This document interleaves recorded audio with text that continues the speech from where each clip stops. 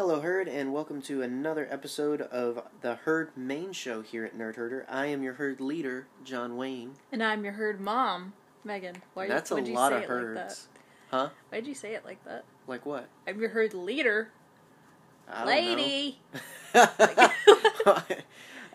There's a lot of herding going on right there, because there's a lot of you in the herd, and we love you because you are here giving us your ears, and we're here giving you Star Wars content. We got the tea. It's a mutual exchange of awesomeness, so thank you. Thank you for the exchange. In exchange for your ears, today we're going to give you some news, and we're adding in a new segment of news. We're going to talk about toys and collectibles a little bit. There was toy fair going on over the weekend, and there were some cool announcements there, and we polled it and tested interest, and quite a few people said, yeah, we'd be into it, so we added it in, and because of that, that actually helped determine what we were going to talk about today, in that we're going to talk a little bit about Star Wars toys and collecting, and we're not going to spend an enormous amount of time on the history of Star Wars toys, because there's a great show on Netflix that you can watch that does a much better job at it, but we're going to cover the basics of how it began and kind of what it is now and all that good stuff, and it's going to be a just fun conversation, I think. And so, yeah, it's a good show ahead of us, and we do have quite a good bit stacked on for the Q&A at the end. So, got news, got main show, got Q&A. That's a Star Wars content sandwich right there. Yeah, it is. You ready for me to talk a lot? Yeah, let's get into the Star Wars sandwich. All right, delicious. Does it have roast beef or pepperoni? It has marbled Wookiee meat. That makes me sad. You really are a Boba Fett fan, huh? Well, that'd be more of a Bosk thing. I think, Like a Bosk. my thing with Boba, I feel like he had to have a reason to be that intent on a trophy from a Wookiee. Yeah. Just because, I mean, Boba's not necessarily the nicest guy, but he's also not psychotic. As we're led to believe in the sense of, Wookiee scalp. Yeah. I feel like there had to be a story behind that. There's gotta be. So, I mean, just because I feel like that makes him too much of a bad guy. Yeah. And Boba's always meant to kind of walk that line of, I could root for him, and I could also root against him. So, but, yeah, more of a Bosk Trandoshan kind of thing there. Also, if you haven't read the Darth Vader comic, what are you doing with your life? Because you don't know who Black Krrsantan is, who is now one of my favorite Wookiees. He gets better in the Dr. Aphra series, too. Yeah. I'm not there yet. I'm working on it. I didn't spoil anything. I know. Look, guys, I've got so many years of Star Wars to catch up on. Yes. Be patient with me, please. And there's some that are being gate-kept just because you have to get through certain other content in order to fully appreciate things. Yep. So I'm having to guard you as carefully as I can, short of completely taking you away from social media, because that's the only thing I can't predict. Yeah. So. Yeah, it's an anniversary today of something that was kind of spoiled for me. Yeah. Yeah. But, it's fine. It's fine. It's fine. I mean, at the end of the day, spoilers only take away as much as you let them. And so, knowing a tidbit of information doesn't necessarily take away from the joy or emotional turmoil that can come from seeing it fully. Yeah. So seeing an image on Twitter, seeing an image on Pinterest doesn't necessarily deflate all enjoyment of that moment. Yeah. And if anything, knowing what's coming only builds a kind of suspense. I'm not saying that I'm completely for spoilers and that if you don't watch it on time or it's your fault and all that. No, I do believe that we should be aware of the fact that some people haven't seen everything, and give a forewarning of, if you haven't read this or seen this or done this, you probably don't want to read the rest of this. Yeah. Whatever. But I am saying that it's about perspective for those that feel they have been spoiled. Yeah. And that's just something to keep in mind as we go into this era of time that's going to create spoilers for The Mandalorian, going to create spoilers for Episode 9, going to create spoilers for Jedi Fallen Order. So Yeah. there's new Star Wars around the corner, which means new rumors, new leaks, all kinds of stuff. So just keep it in perspective. If you happen upon something you would deem a spoiler, try and just take control of that and turn it into a positive. Because what I found is it's far easier for you to change your perspective of a spoiler than to demand that someone stop posting spoilers. Yeah. Tag your spoilers, too. That's important. Well, exactly, yeah. I mean, do what you do. Be responsible as a fan and recognize that not everybody wants to know what you want to know or is caught up to what you are. Yeah. All sorts of things. I've blacklisted Rebels spoilers, or Star Wars Rebels spoilers. Right.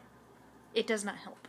Yeah, I mean, so if you know it, and again, it's one of those things, it's been out a while, the show's been over for almost a year now, I get it, but again, there's still people that haven't seen it, and are on the journey to seeing it, and want to see it for the first time fully, but yeah, I mean, is what is, dog. So just keep a positive perspective around spoilers, because at the end of the day, we're never going to completely eradicate spoilers. Yeah, it's alright. It's life. It's dealing with it. Speaking of comics, I was earlier, so I'm taking it. That one thing I mentioned 5 minutes ago is coming back. Out this week is Star Wars Adventures number 18, which features a Padme and Jar Jar story alongside the Flight of the Falcon issue, which tells us about Gannis Duquesne's time with the Millennium Falcon. Sick. Yeah, so Duquesne was name-dropped in The Force Awakens, who somehow got the Falcon to Unkar Plot.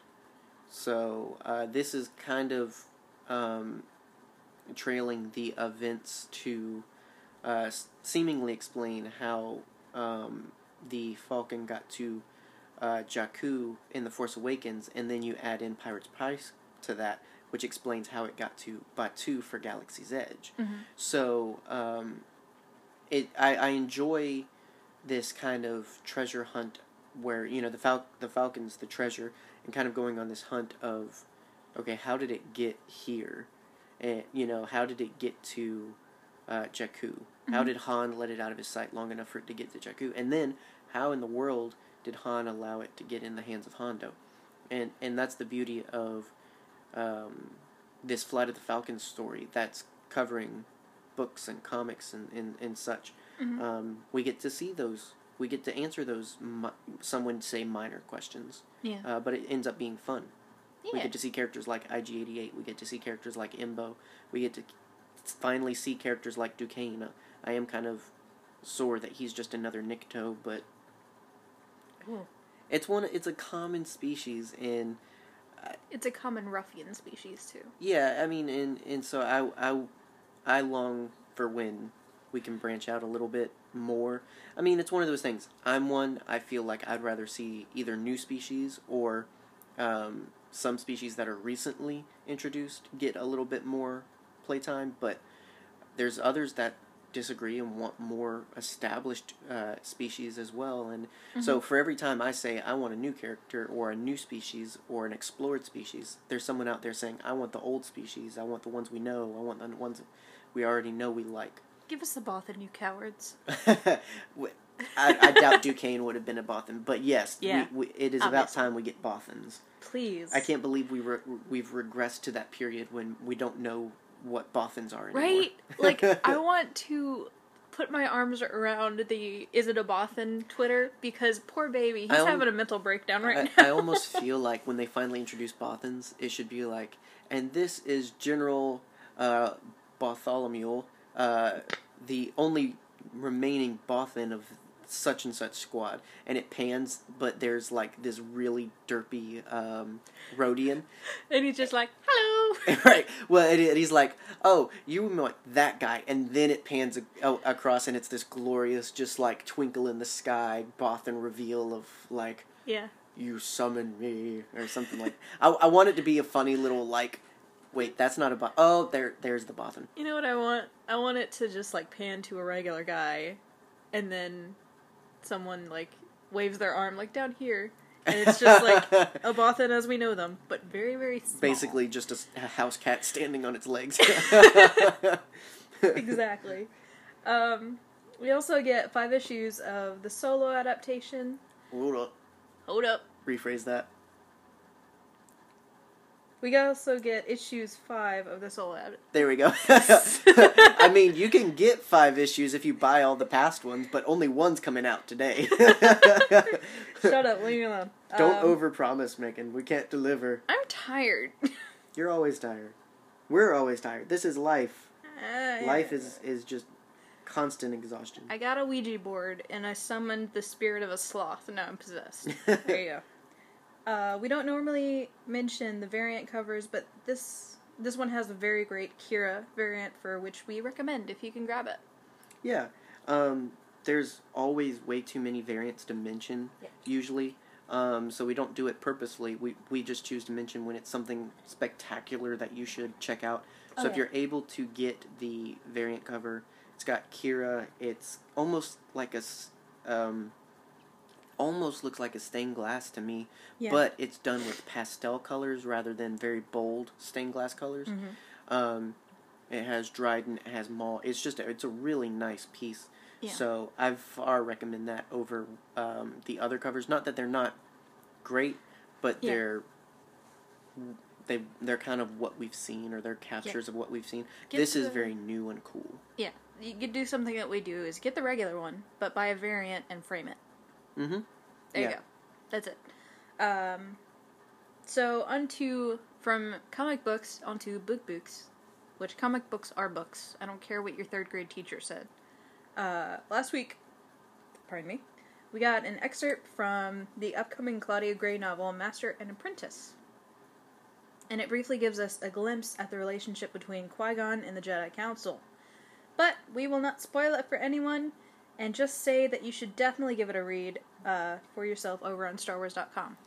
Yeah, I really enjoyed it. I thought that Qui-Gon and a couple of other characters were captured pretty well in just the few paragraphs that it is. Yeah. And yeah, it's interesting because it kind of made me think about a particular line of Obi-Wan's about if he would just stop arguing with the council, he'd be on the council by now. Yeah. And so it's one of those things where, again, once we got the details of what this book would be about, it felt right. And reading this, it feels right. It feels like these are the conflicts that these characters should be facing. This is what would give us the most development and growth and most meaningful time with these characters and so forth and so on. So it's just got me more excited. It's not made me excited. I've already been excited. Mm-hmm. But it's one of those things that I love it because it adds to that. But it's just around the corner, really. Yeah. So I think that is coming out in April. I think next month is Queen's Shadow, or I might have those. I keep getting the March and April release mixed up. Yeah. Either way, we're getting one great book in March. We're getting another great book in April. So there you go. Yeah. Well, John, we've reached our new segment. Yay. Toys. Our new news segment. Toy time! Like Tool Time, but better. But first, John, what kind of toys do you collect? That's spoilers for what we're talking about later. I can't answer that. It wasn't in the notes. Well, if somebody would read ahead of the notes. Mm-hmm. Anyway, so toy news. There's a lot of stuff to discuss from the Toy Fair, which was in New York City. I think so. I guess so. Our wallet is not going to be happy. No, but our shelves will be. Oh, they're going to be so full. We got to go to IKEA and get more shelves, John. So many more shelves. So we should be clear that we are mostly going to discuss what is more our level of collecting, which is very surface level, widely available. We're going to talk about some of the Youngling stuff, but not everything, because we could just be here all day if we talk about everything. So first, before the Toy Fair, we had the announcement this year of Force Friday's toy event. Basically, all the cool new stuff goes on sale on October 4th at 12:01 a.m. And this year, it's Triple Force Friday, because the announcement tells us that they will be focusing on merch for 3 major Star Wars releases this year. Episode 9, The Mandalorian, Jedi Fallen Order, as well. Until October 4th, we will see bits and pieces of what is going to be available to get hyped for the day, but it is exciting to know that they will give each of these products plenty of projects plenty of attention. Yes. Yeah. Yeah. This is the first time I'm hearing of Force Friday, so it's going to be an interesting year. Yeah, I would say a year ago you weren't into collecting Star Wars as much, probably. I wasn't much into collecting many things. You didn't really find your thing, and we'll talk about that more in the show. But Boy, howdy. I'm excited for this. I don't know why, but it was one of those things where just reading that The Mandalorian and Jedi Fallen Order are getting attention for this big toy and collectible release, and that's the thing. Mm-hmm. It's not just toys. It's things for all ages, which is great. But just reading that The Mandalorian and Jedi Fallen Order are going to be on the docket of getting great things during this event. It's not necessarily that I didn't believe they would. I guess it's nice to see them get attention alongside Episode 9. Mm-hmm. Because up until this point, all we'd really had to focus on was the next movie. Yeah. The next film. And so having The Mandalorian up there alongside that, having Jedi Fallen Order up alongside that, which I can think of more that I'm excited about for The Mandalorian than anything. Obviously, getting The Mandalorian alone, it sounds exciting. So, but it also is interesting because they're clearly thinking about the toy and collectors market in developing these things. Mm-hmm. They're aware that we need to make The Mandalorian collectible. We need to make The Mandalorian toyetic. We need to make Jedi Fallen Order toyetic and playable and enjoyable. And it's really it's a nice idea. I enjoy just thinking about that, and it's exciting to think about where that's going to go. And I'm looking forward to when they actually start announcing some of this stuff. And whatnot, but obviously we knew Episode 9 was going to get the attention. I think that people tend to fear that if we're talking about Galaxy's Edge, and if we're talking about the game, and if we're talking about Mandalorian, if we're talking about these other things, then there's not enough to talk about Episode 9, and that means it's bad, or so. It's as if people are afraid Episode 9 is going to be bad because there's other Star Wars, and I don't think that's anything to worry about. I never questioned whether or not we were going to get awesome toys and collectibles for Episode 9. I never questioned whether or not we're going to get great books and comics and tie-ins with Episode 9. We're going to get that because the films always get that. It's nice to see that it's becoming equal opportunity market for other Star Wars stuff. Mm-hmm. Because I think at times if it's not in the film, it feels like it's not as good or not as important. Sometimes I can feel like that when I talk about comics or something. It's like, yeah, but those are comics. I'm talking about the movies. It's like it's on another level because it's in a theater. So, yeah, for me it was a great way to level the playing field of saying, hey, The Mandalorian is Star Wars, Episode 9 is Star Wars, Jedi Fallen Order is Star Wars. It's all Star Wars. It's all important, and it's all going to get attention. Yeah.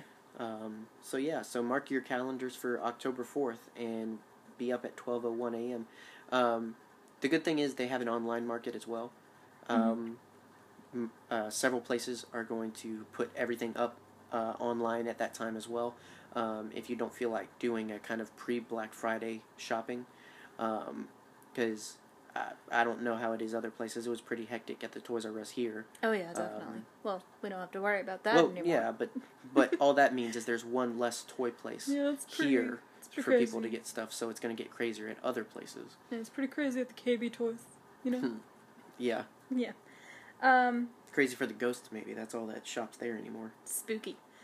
Do you remember, like, in KB Toys, they always had that little... It looked like a tabletop with, kind of like a cage around it. Mm-hmm. And that's where they put the toys that, like, the little dog that did flips, the weasel that was attached to a ball that moved around. Ours just kind of had them around. Man. Like it was kind of like what Think Geek now is for us.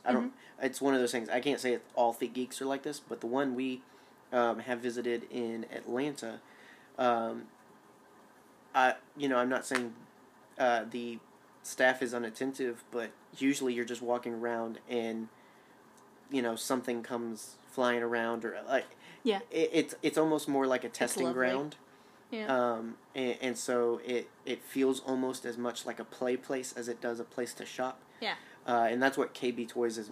The one we had in Savannah, that's what it was like. It was an event to go to KB because you got to play as much as you got to shop, which was cool. I was never allowed to touch anything. Yeah, well. I broke things as a child. Yeah, knowing your family, that's a good rule to have in general. You're not wrong, but I'm still offended. That's how the world works. Yeah. So, first off, we're going to go on to Toy Fair news. First, for the younglings and maybe even some adults, we are getting a new app, interactive lightsaber series. The sabers will be linkable with an app that will help train younglings in saber styles and more. Oh man, that's going to be fun. Mm-hmm. Sounds like it, at least. Yeah. The main saber is pretty basic, but other sabers will be available that can link to the app as well. The main saber is $49.99, but others will cost between $7.99 and $19.99. Yeah, it kind of sounds like a younger version of the Jedi Challenges VR thing. Yeah, I remember that.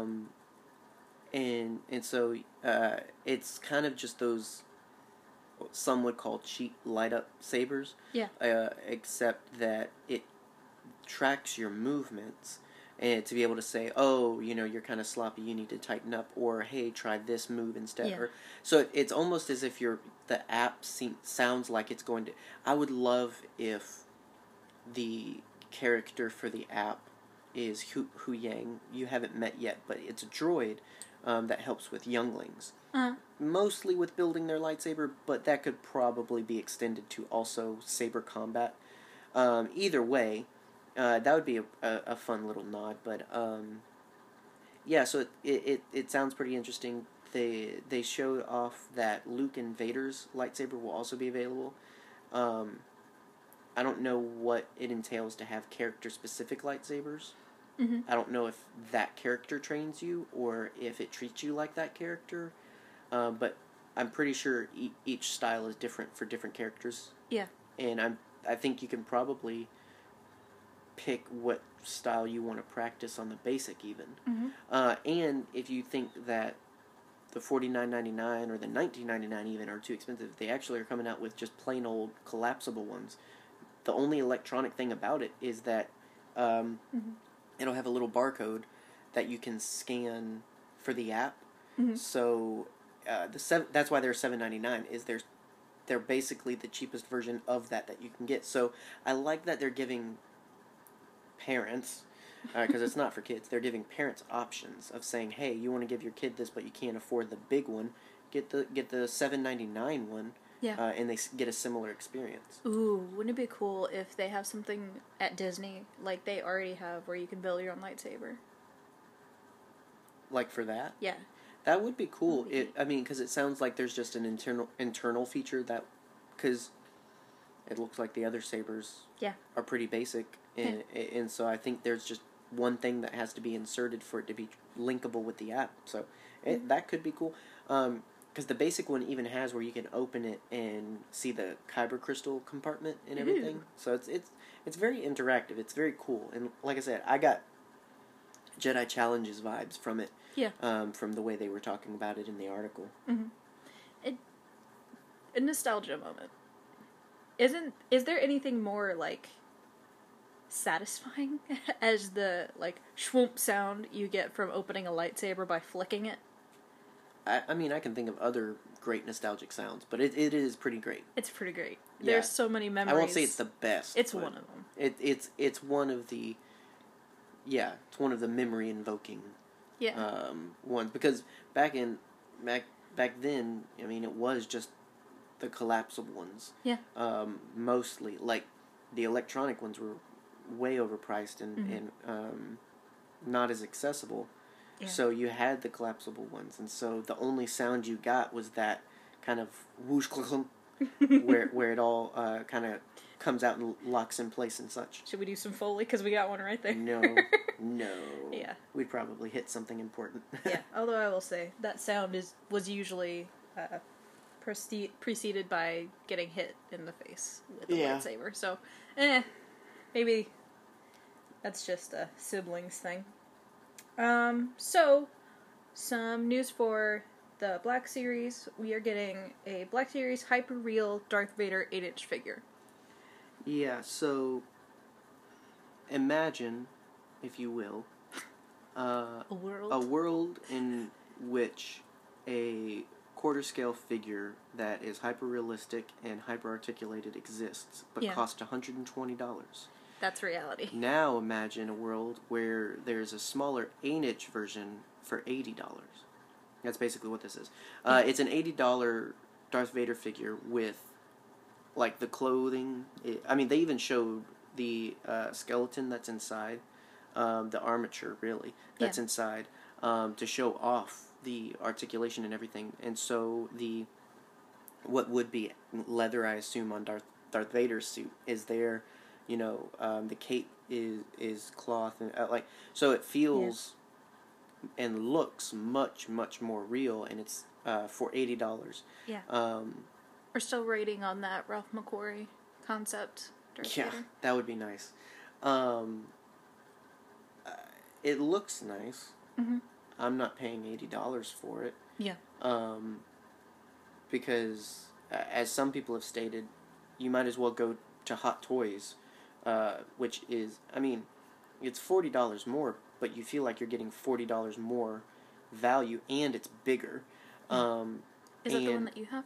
No, the one I have is actually Disney, and it's pretty darn great. Right. The one I have is Disney brand, and it's 12 inches, and it's got very similar features, very great detail, good articulation, and mine only cost $69. Yeah. And that was at the Disney store. And I think... Oh. Go ahead. No, you go ahead. You can buy it at shopdisney.com. Yeah, I was going to say, honestly, if you're looking for a detailed, more realistic, collectible Darth Vader, if you're willing to pay cheaper, which most people are, get the Disney Darth Vader. It doesn't have a light-up saber or sounds or anything like that. Which isn't necessary. Visually, it's great. Yeah. And... I mean, if you want something with similar aspects of the Black Series one, but you want more bang for your buck, because honestly, they could have done a better figure to start with, because it's Darth Vader. You don't get any different expressions with the face. You don't get any extra accessories. All he has is his lightsaber, and I think he's got like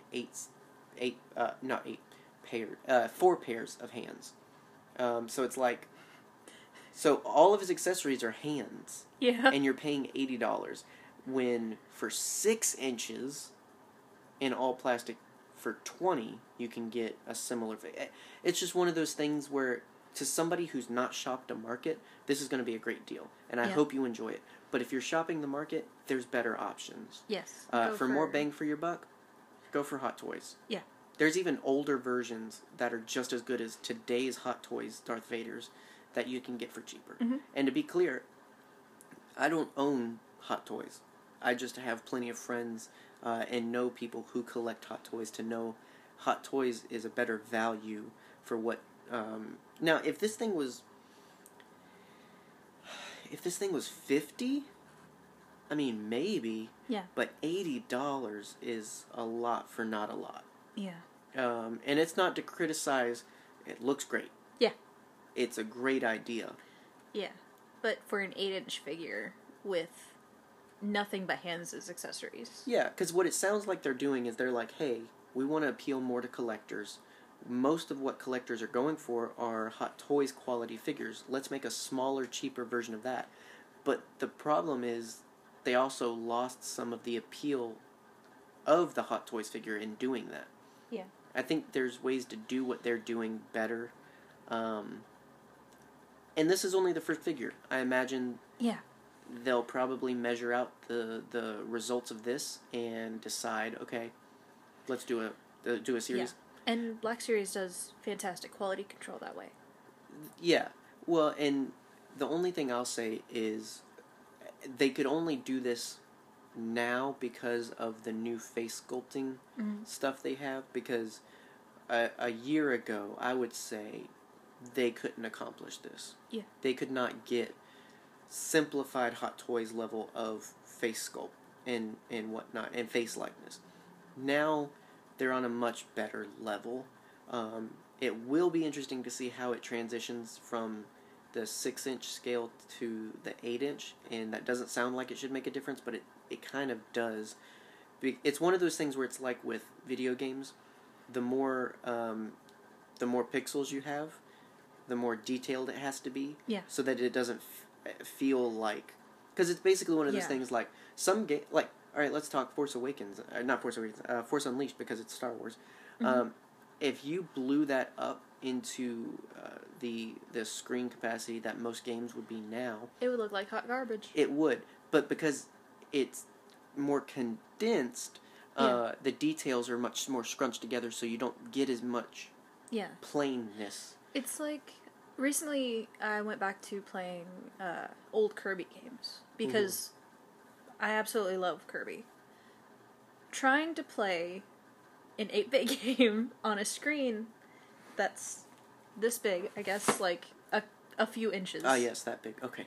Sorry, it's not a visual medium, but I can't measure with my eyes. I mean, it's about 5.5. I'm talking about my DS. And they condense it as well. Mm-hmm. It's hard. Yeah, well, and that's why screens for games have gotten bigger. That's why TVs have gotten bigger, because we've been able to get better quality.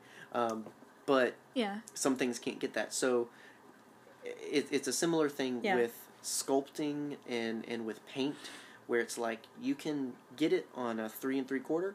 You can get it, because here's the thing: when the Black Series 6-inch line launched, it had 3 3/4 inch quality. That sounds great because 3 3/4 inch looks great. Yeah. 3 3/4 inch doubled for the 6-inch line didn't translate as well. No. They looked like Barbie doll faces, and so then they had to come up with a whole new technology for capturing better quality. And it's one of those things where it's like, I get why they did Darth Vader, because it's a helmet. Yeah. You can't mess that up. But you can. Well, to get proper likeness, though, is a whole nother level. So it'll be interesting to see what they're able to do. That's a long talk about that, probably more than anybody wanted to hear. Here's my thing. If you want it, if you've seen pictures of it, you think it looks great, go for it, man. Go for it. My opinions are just from someone who's seen it done better for what they're trying to do, and I'm just trying to be honest that I think there's other options if you want to explore that. Yeah.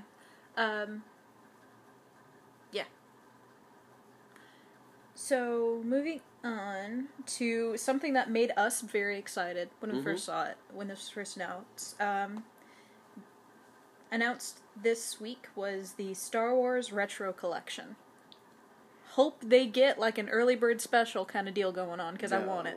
No, they would never do that. No, because they actually have the product to sell, so they're going to get more money by doing it that way. Keep listening for that story. So, yeah, it's going to have Luke, Leia, Han, Chewie, Vader, Stormtrooper, and anyone that knows Kenner Toys, Tarkin was never released, but we're going to get a retro-style Tarkin, exclusively, though, with the Escape the Death Star board game. Very exciting. So these are designed off the Kenner Toys. They look like the Kenner Toys, the first Star Wars toys. That's the appeal of the line. So unless you're a collector, unless you're old school, unless you have some nostalgia for it, or unless you're just wanting to get your kids something different, something it's probably not appealing. to you otherwise. Yeah. But if you're all those other things I just listed, then, I mean, we were excited for this. Oh yeah, incredibly so. Like, we looked through the list together and got so excited with every different one that we read, hoping that we get maybe a Boba Fett with eye-poking action. Yeah. Well, no. I think it would almost be better of them to release it the way it was released. Yeah. Because that's proper. But I digress. This is really cool because I envision our collection looking something like a comparison of, here's what... We're not putting it in our collection to say this is the original. I mean, we know it's not the original, but it's a likeness to the original, and to be able to compare that and say, and this is the most recent Leia figure. This is old school Chewbacca, and this is the most recent Chewbacca. Yeah. It's a really cool comparison piece to have. To me, there's really no other value to it. It's just to be able to say, hey, this is how it started and this is where it's come. It's pretty interesting. Yeah. So, now, the only one I'm really, really looking forward to is if they do a Boba Fett. Of course, yeah. Just because that would be the closest I'd ever get to that classic style. So, yeah. There's only a few. Yeah, there's only a few. There's recreations that are some, not as bad. But if I can get this for $9.99, which I think is what these are, like $9 or $11.99 or something like that. If I can get it for that, I'm going to get it for that because that's worlds cheaper than anything original. Yeah. So yeah, I was pretty excited for it. Yeah. And so in more Black Series news, we've got Star Wars Celebration exclusives that have been announced for this year. Yeah. Yeah. Wasn't expecting these. Yeah. These exclusives include Darth Maul and Obi-Wan on classic 1999 packaging, standard release as well. So those are the exclusives. Yes. So to specify, we knew Darth Maul and Obi-Wan was coming out. Yeah. The surprise was that for Star Wars Celebration, what makes it so special for it to be an exclusive? Basically, they took the classic, original Hasbro figure release packaging of the Phantom Menace line for these two characters. It's all green and weird looking. Well, and I love that. no, it's not green. It's hollow. You're right. Yeah. I was thinking of something. I was thinking of. I don't think boxes. I don't think it was hollow originally, but I think that's a nice way to make it. Yeah. Cool. I wonder if they come with the little weird chips that they came. Well, that wasn't with all of them. It was with some. Now, what they do appear to come with is the little booklet. They all used to come with little booklets that talk about the character and whatnot, which was really cool when they got into the weird one. Well, not the weird ones, but like they released a Darth Maul that was a figure based on his concept art and made a whole story about how that's his Sith training armor. It was really cool to see them turn concept art into reality and then come up with a story. This was a toy company coming up with a story to explain this, and that was pretty cool back then. Yeah. So these guys, they come on. Obviously, it's not the original because the original was 3 3/4. This is 6-inch. Yeah. This is 6-inch Black Series. But it's blown up to the size. It looked great. The figures look great. Yeah. So really, the only appeal is that for the anniversary of the Phantom Menace and for the anniversary of Star Wars Celebration, even for the 20th year, they're kind of hearkening back to the toys that released then. Yeah. And these are just the first Star Wars Celebration exclusives we're seeing. I really do hope they come up with a Qui-Gon Jinn, because I do love Obi-Wan, I do love Darth Maul, but it is an incomplete set if you do not do Qui-Gon Jinn. Yeah. I get that Obi and Maul have garnered a lot of favoritism lately, but Qui-Gon would be there too if he wasn't killed. So give him his justice. Release that figure. Anyway, the rest are regular. Yeah. Regular release. We have a B-1 battle droid. We have Dryden Voss, Mud Trooper Han, Battlefront 2 Jump Trooper. I think that is a GameStop exclusive. Oh. But if you're into Imperials, if you're a collector of Imperial Troopers, this is a cool one to add in because this is game exclusive Imperial design coming to a figure. It's pretty cool. We've got Death Star Escape Luke Skywalker, Mace Windu, Attack of the Clones Padme. Good job. Thank you. You know, I was ready to help you with the acronym, but I know the acronym. I've read it so many times. Sorry. do you? Yes. Okay. I can read. Vice Admiral Holdo. Yay! I really hope that figure does not have as much under eye bag as it looks. I hate to nitpick, but it looks like the under eye. It looks like the figure is, depressively tired. Yeah. Well, she's been dealing with Poe. It could be just the way that all the pictures were taken and the lighting and everything. Mm-hmm. And I hope that's what it is, because I really want the Holdo figure. Oh yeah, definitely. We're getting General Grievous, Mm-hmm. Ezra Bridger, Chopper, BT-1, 000, and Dr. Aphra. Yeah. Yay! I'm so excited to have all of them. Yeah.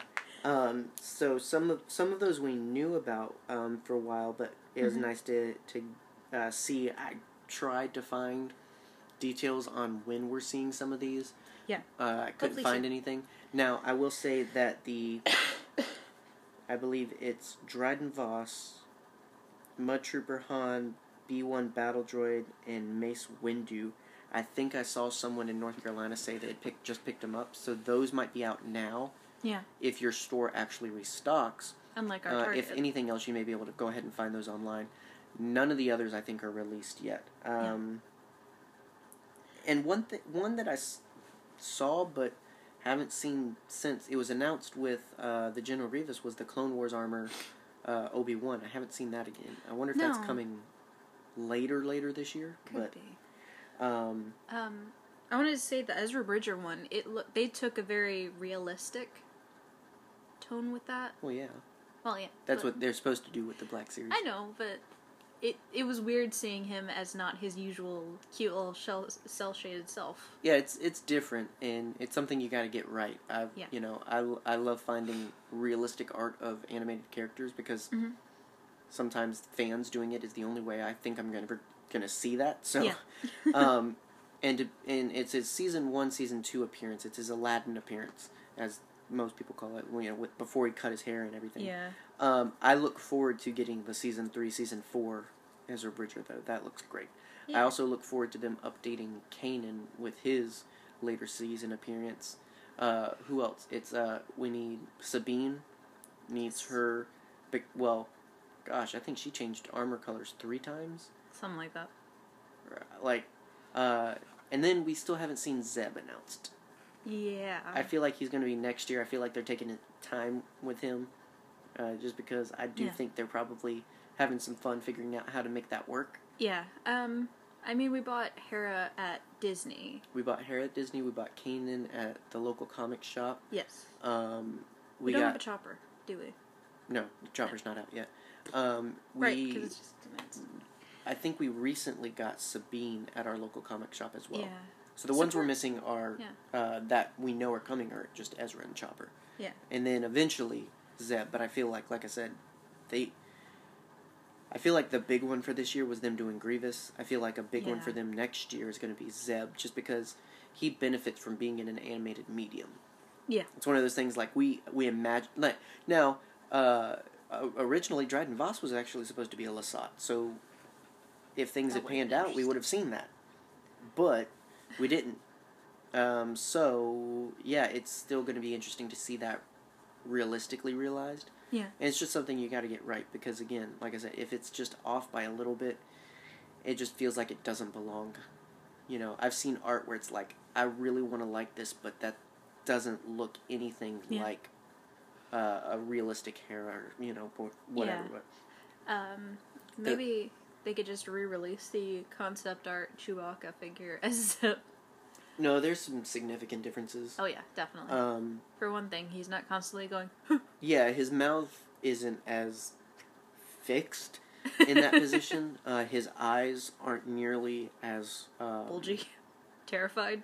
Well, no. Full of existential dread. In the concept art and on the figure they did, and this was back in, I want to say 2007 or 8. I'm sure he had eyelids, but the expression, again, it didn't look like he had eyelids. It looks terrified, and I love it. There's a big difference between someone who looks like they have eyelids and doesn't have eyelids. Yeah. Zeb looks like he has eyelids, because we know he has eyelids. He rolls them too much.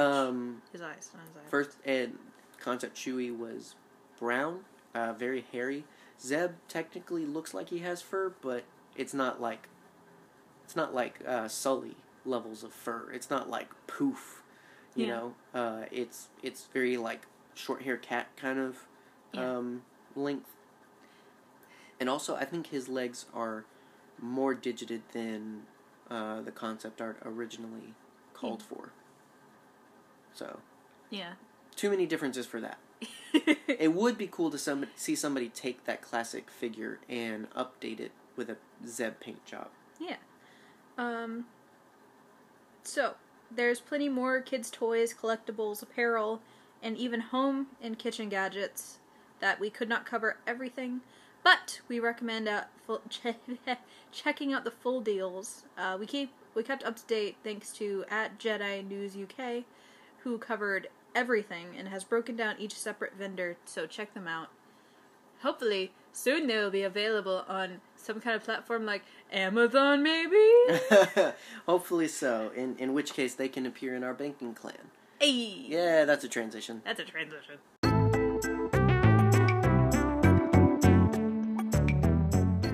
Hey, Herd. It's that time to talk at you about a little bit of Amazon goodness that's going on here. As always, we have some of the usual stuff like an Amazon Prime 30-day trial. We've got the top deals of the week. Got a free trial for Audible for all of the awesome Star Wars books or any book needs you may have. If you prefer them in audio version delivered to your ears, then Audible's a great way to do that, and you get 2 free books when you sign up. All kinds of good stuff. And specific to today's episode, since we were talking about the lovely excerpt from Master and Apprentice, and hopefully you've gone and read that excerpt, and if so, and if you're ready to commit to the book, then we've got a pre-order link for you for Master and Apprentice. Of course, you can get it on Audible as well if you prefer it in audio format. But if you're traditional, if you like to smell your books while you're reading, then we'll put the Amazon pre-order link in the description as well. We're also, again, because of today's episode, going to put in a pre-order link for the Ultimate Guide to Vintage Star Wars Action Figures. And it's from the years 1977 to 1985, basically the Kenner years. All the years that Kenner was in charge of producing Star Wars toys. It's going to be detailed in this book, not just pictures of the toys and whatnot, of course, but the harrowing history of how Kenner got the rights to it, how they took on the daunting task of creating Star Wars toys, the first Star Wars toys, and all that good stuff. So, sounds like a lovely book that you can go ahead and pre-order. It comes out, I think, later this year in October. But yeah, so if today's episode struck a chord with you and you want to check out more of that great history, then you can check out this book or Master and Apprentice or any of the other links that are in the description. Click them at your leisure, but consider clicking them because when you do, you support the show. So anyway, with that, we'll get back to it. And welcome back. You have returned from your world of apps and ads and Amazon, all the A's of the banking clan. And now you find yourself ready to receive our main show, ready to download this awesomeness. We just watched Terminator, so you've got a lot of like. I'm just talking. I'm just scuttlebutting, all that good stuff. Okay, anyway, Navy. so like we mentioned, we were kind of thinking about what we would do today for the main show, and it kind of fell into our laps over the weekend thanks to Toy Fair of, hey, we're going to talk about some toy news for the first time. Why not take that a step further, because it's not something really we talked about before. We never really talked about talking about before either. Yeah. And kind of just an opportunity presented itself.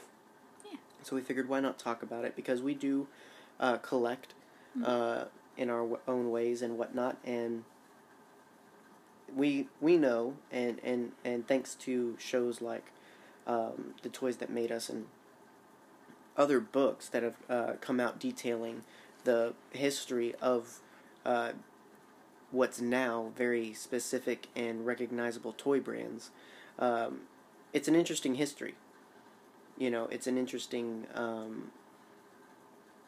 thing to learn how the toys you see on shelves today, how the toys you collect today, or how the toys your kids play with today came about from the toys you may have had or may not have had, but that you probably grew up around. You knew about them, you heard about them, your best friend on the playground had them, so forth and so on. And so Star Wars toys are no different. So we're going to talk about that briefly, but mostly this is a kind of discussion-based episode, mostly about just us talking about collecting. We're going to talk about ourselves, we're going to talk about it from a fandom standpoint, all that good stuff. So hopefully you enjoy that. We always hope that you do whenever we plan these things, but, you know. And if you don't, why? Come back next week. We'll have something more interesting. Why don't you like me, Becky? Todd? I don't know anybody named Todd. Really? Yeah, I don't think I've ever met someone named Todd. I grew up in Tennessee. I met a lot of people named Todd. Yeah. That has nothing to do with the state of Tennessee, but I think it has a lot to do with where you grew up in the South.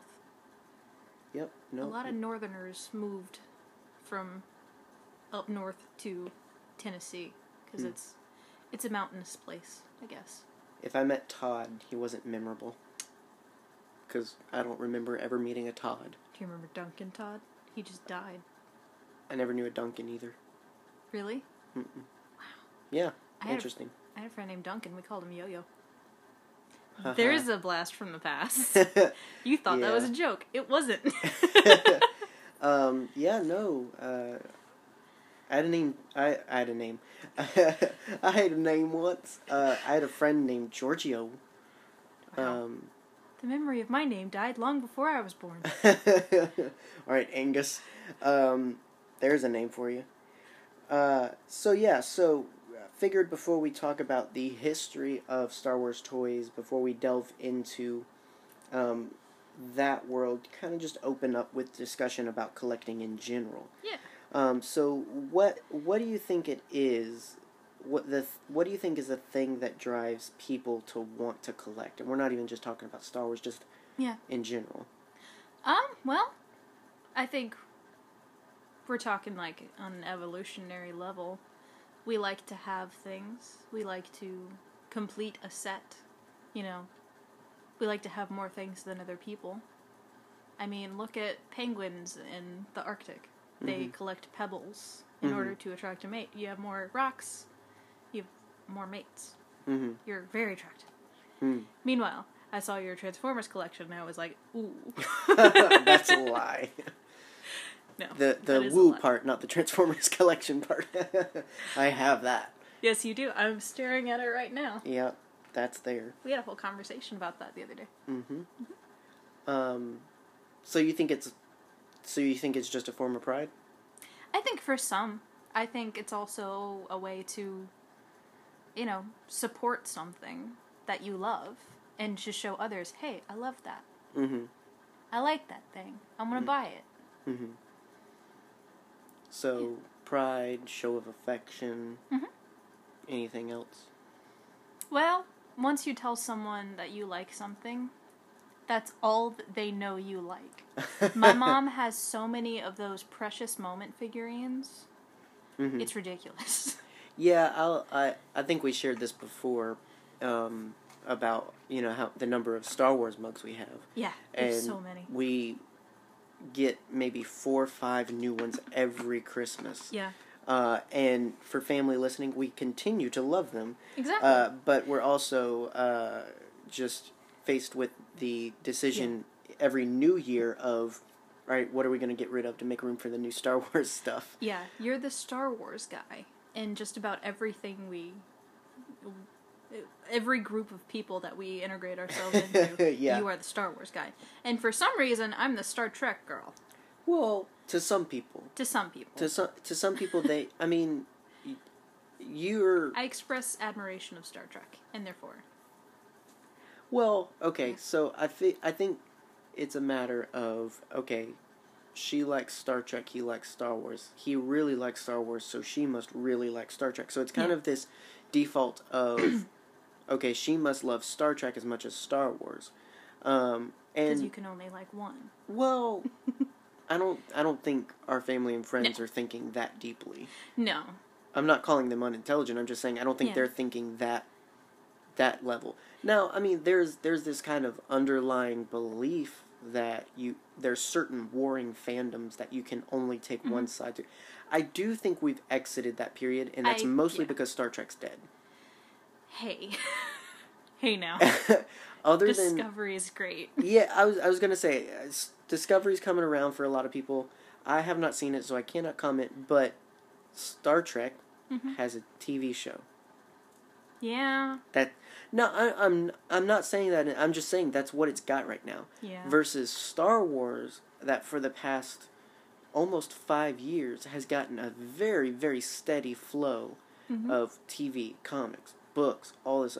And I don't know the extra media of Star Trek. I don't know if books are still coming out. I don't know. Not as much. It's really not. So I think that's part of why we've exited that period of Star Wars versus Star Trek. Yeah. Mostly because Star Trek, I mean, for me, the last good Star Trek thing to come out was really Next Generation. Really?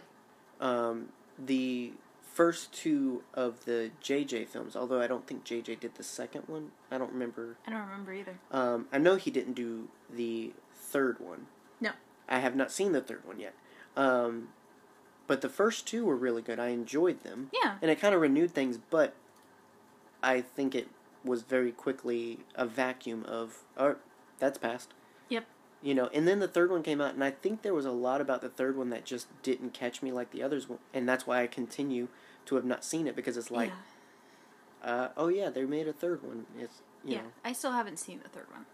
Yeah, so we're not commenting on quality of the third one. We're just saying that we haven't seen it, and also I don't want to see Anton Yelchin. I have no idea how to say his last name. Yelchin? I don't know. But he passed away right before the film came out. And he's a fantastic actor. Yeah. Kyle Reese. Kyle Reese? Really? That's Kyle Reese? Yeah, in Terminator Salvation. Wow. Yeah, I loved that, because for me that was a great point to look at when I saw that, because I was watching that for Christian Bale and for Sam Worthington, and then all of a sudden pops in Alden, and I'm like, oh hey, yeah, that was such a reaction, huh? Alden's in that movie? In Terminator Salvation. Wow. Yeah. He plays Kyle Reese. Guys, look, there's a lot going on right now. You just realized somebody's in a movie you've never seen. Anyway. Yeah. You can like both. It's called being sci-fi. According to you. No. It's a funny name, but yeah, I mean, long story short, before delving too deep into that, but I just think Star Wars continued very strong, whereas Star Trek kind of restarted things and then quickly put things back to rest. Yeah. Discovery's returned, but it's TV, and I feel like the emphasis on that medium for Star Trek is past. Yeah, I get it. But none of that's a comment on quality of Star Trek or quality of Star Wars. No. Just a matter of, I think that we're no longer in that period where it's one or the other, thankfully. But I think that, I mean, honestly, until you met me, you wouldn't have had plans to start a Star Wars podcast. No. You wouldn't probably... I mean, it wasn't as big for you. Which, not a lot of things were. Yeah. I didn't become a fandom person until I met you. Yeah, in a lot of ways. I mean, you had, like, Supernatural, right? Like, you had Doctor Who, You had certain things, but I think other things grew once we met and started dating and everything. Yeah. Because I think that, I mean, and we talked about this before a little bit in some of the earlier episodes, that there just came a point eventually when it kind of clicked for you and you liked it because you liked it. Mm-hmm. You want to talk about that? Wait, one more time. Sorry. There just came a point when Star Wars was for you, not for me anymore. Yes. I get you this time. Sorry. No, you're not. I misunderstood for a second. No, you didn't. You don't love me. Whatever. I adore you. So, did you want to talk about that or not? Yes. Okay. I think it was when I rewatched the original trilogy. I hadn't seen those movies in a good long while because we watched the prequels first, which is the correct order to watch them in our opinion. Your family. Yes. Okay. My family. Sorry. But sitting down with you and watching A New Hope, Empire, and then Return of the Jedi, it reminded me things that I loved watching as a kid. Mm-hmm. Like, I've talked about it before, the Princess Leia scene, where we see her recording her message to Obi-Wan. That's still such a captivating scene to me. Mm-hmm. The playing of the hologram. And kind of going back through and watching things and noticing things differently than I had before. Like, the tragedy of Anakin's fall. Mm-hmm. That was put into an entirely new perspective after, you had told me a lot of lore that I didn't know before. Mm-hmm. And also, that's partially what we talked about while we were dating long distance, was I would ask you questions about Star Wars just to keep you talking. Oh, yeah. And then you would tell me everything you knew about that subject. True, yeah. And it was partially because, I like you, and I like hearing you talk about stuff, hence why we have a podcast together. But also, it's because it started to be really interesting to me, because it was a whole new perspective that I had never seen before. Mm-hmm. And then I started doing my own research, and we started watching the Clone Wars, and all of this new media started coming out, and I started getting even more excited about it on my own. Mm-hmm. And now I'm emotionally invested in the lives of characters. Thanks. You're welcome. That I know are going to die. Some of them. Some of them are. Ugh.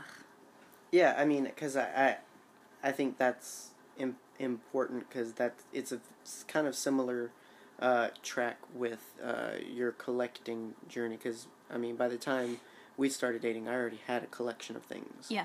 Not just Star Wars.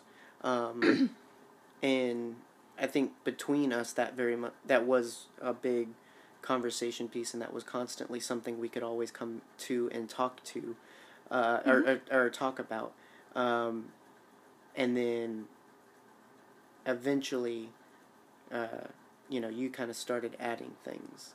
Yeah. We'll get to that though, but I asked that because I thought that was important to your story, is how Star Wars became yours, and that's the beautiful thing, because some people mostly get to experience that with sharing it with their children.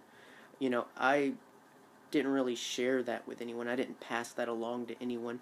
I grew up with friends who already knew about Star Wars, who already liked Star Wars. My mom had already seen Star Wars, and she tried to keep up with things, she liked what she liked. She liked Harrison Ford and Samuel L. Jackson, and that was good enough. Yeah. And, she loved it because I loved it and so forth. I'd never given Star Wars to someone until we started dating, and so for me, it was really cool to kind of, I remember coming home one day that you were home from work, and you had just decided to read Tales of the Bounty Hunters, and you instantly hit me with like, have you heard of IG-88? And I'm like, of course I've heard of IG-88. This is your book. Do you know? And that's one of those great moments when it was like, oh, now you like Star Wars. Yeah. I could have given you that book years ago, but yeah. And also, the first time I came to visit you, my first visit to Savannah, I remember walking around your room and picking things up and asking you, "What the heck is this?" Yeah. Like, that's how I found out about most of the Transformers. Yeah, pretty much. Just picking things up and asking you about it, mm-hmm. and why you had 2 of some of them. It's important. I'll talk about it later. Anyway, so back to the question though. I agree that I think in some sense it's about being able to show off. I think if you've hung around collectors or that environment long enough, you find people that are very proud, and it's not always in a shameful sense. It's not always in a 4 figures, you call that a collection, and it's not necessarily in that sense. But you've got people that are very, very serious about it. You've got people that are very sentimental about it. I think I'm more of a sentimental collector than anything. Yeah. And at the same time, I think what it is for me is similar to a lot of people, where it's just a matter of being able to hold Star Wars in some way, or be able to put it on a shelf and point to it and say, this represents something I like. Or, for me, I can tell you the story of everything I've bought. Mm-hmm. That's just one of the things. And sometimes it's as simple as, we went to Kmart one day and got that thing. Found this one in a dumpster. I have some that I can say I dug out of the dumpster one day. A lot of figures. That was my first Leia figure. I got the little Leia Boushh figure out of the dumpster behind the Salvation Army. So some of them have stories like that. Some of them have extremely sentimental stories behind why they're there. And they're there because, that's Leia, or, that's Han, or that's this one figure that I only ever saw this one time. But they're also there because it reminds me of a specific trip to the store, or it reminds me of a specific circumstance that was around me when I'd gotten these things. And so I think there's that, where it's almost like pictures of points in time. Mm-hmm. It has the same effect of, why do we take pictures and hang them around the house and whatnot? It's because it's kind of a journey back into a specific time. It just happens to be, instead of a picture, an action figure.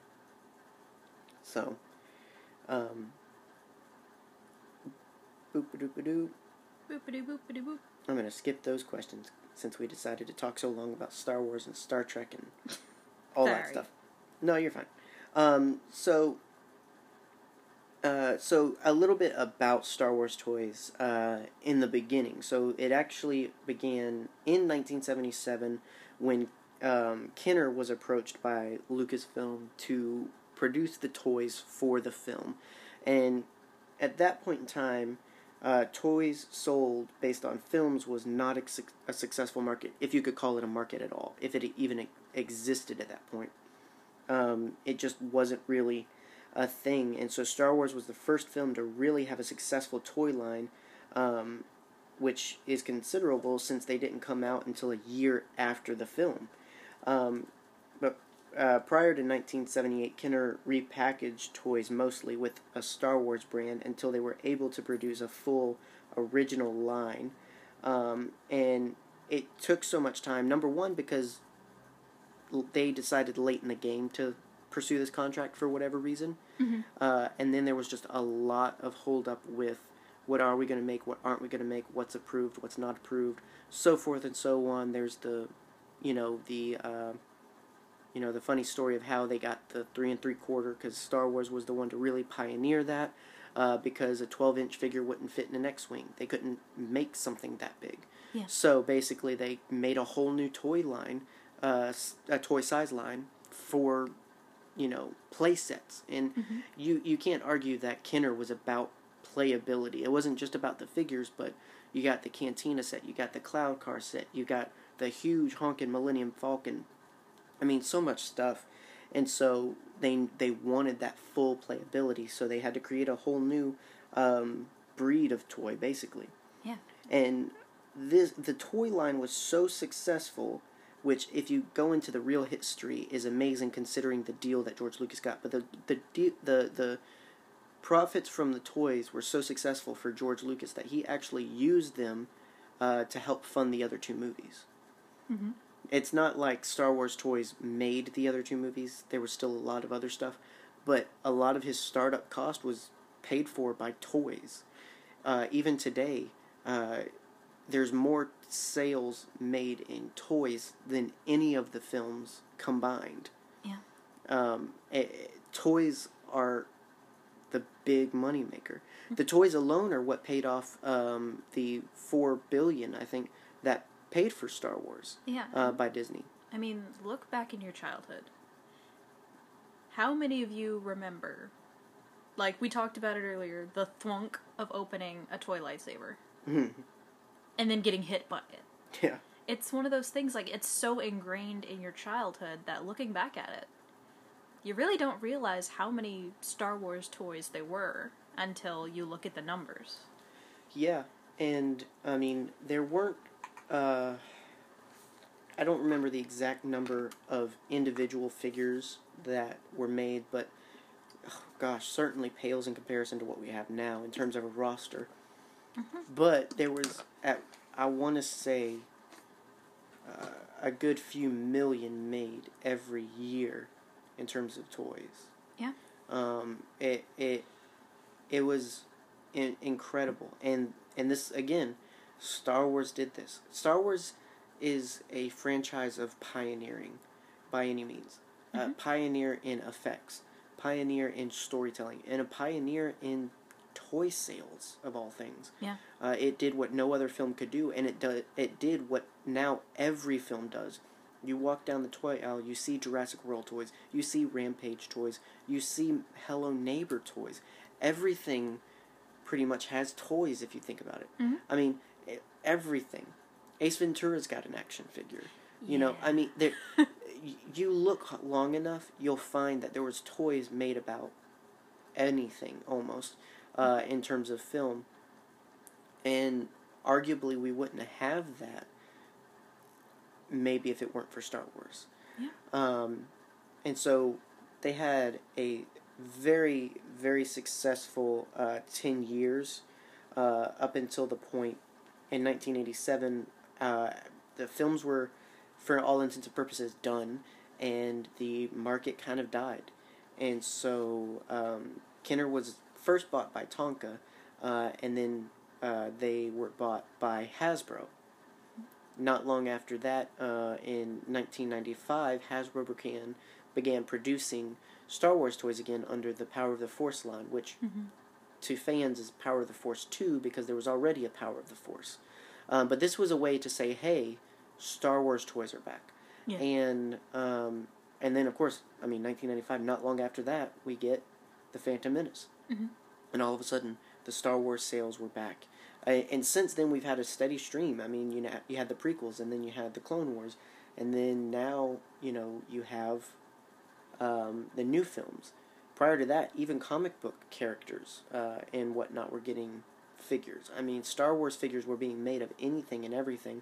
And up until the point now, Hasbro still has, 1991 they bought it, so it's 28 years now, almost 30 years they've had the license for Star Wars toys. Mm-hmm. And they're still going strong. We just talked about all the news at Toy Fair. And those are going to sell. So it's like, all these years later, Hasbro is still doing it. Star Wars toys are still happening. And it's definitely evolved over time. Oh, definitely. Like, we walked down the aisles of our Target, and we're just like, oh, that came out. We had no idea about that. Mm-hmm. It's like when the Forces, what's the Adventures of the what Galaxy of Adventures. Galaxy of Adventures. When those came out, we didn't even know that they were coming out. Oh yeah, we saw the toys before we had seen the announcement about Galaxy of Adventures, if you can believe it. Yeah. Now, I think that was probably our store putting them out too soon. I don't know. But that was just completely out of nowhere. I was like, oh, this is a new packaging. And no, it was a whole new line of things. Yeah, because we were talking about how different the packaging is from the actual toys. Yeah, because the actual toys are just repackages of existing Star Wars figures. Mm-hmm. The current, so the Darth Vader you get in Galaxy of Adventures is the same Darth Vader you would have gotten in another individual package maybe a year ago. Yeah. There's nothing new about the figures. They're just packaged different. They come with little comics, and there's shows for your kids to watch on YouTube about it. Yeah. So really, Galaxy of Adventures is less of a toy line. It's more of a toy marketing, because basically they say, hey, look at these cool new videos detailing these great moments in Star Wars, and then have a figure about it. I mean, is basically what it is. It makes you fall in love with it, and then it's like, did you know you can have a toy of this? Yeah. And there you go. Of course, it's more appealing to kids than collectors. Although, I enjoy watching the videos, I'll say, but that I don't collect the videos. I mean, they collect in my YouTube playlist, but that's about it. They collect in my history. But as far as the figures, I don't buy the figures. If the figures looked like the animation style, I would buy them. Yeah. I love the animation of Galaxy of Adventures. Yeah, it looks great. I mean, and far be it for me to call out Twitter or angry fanboys on Twitter. The Leia one that shows the escape from the Death Star. Oh my goodness, I couldn't believe it that. was perfect. It was very Leia. It was a whole day of just seeing both sides of the argument constantly.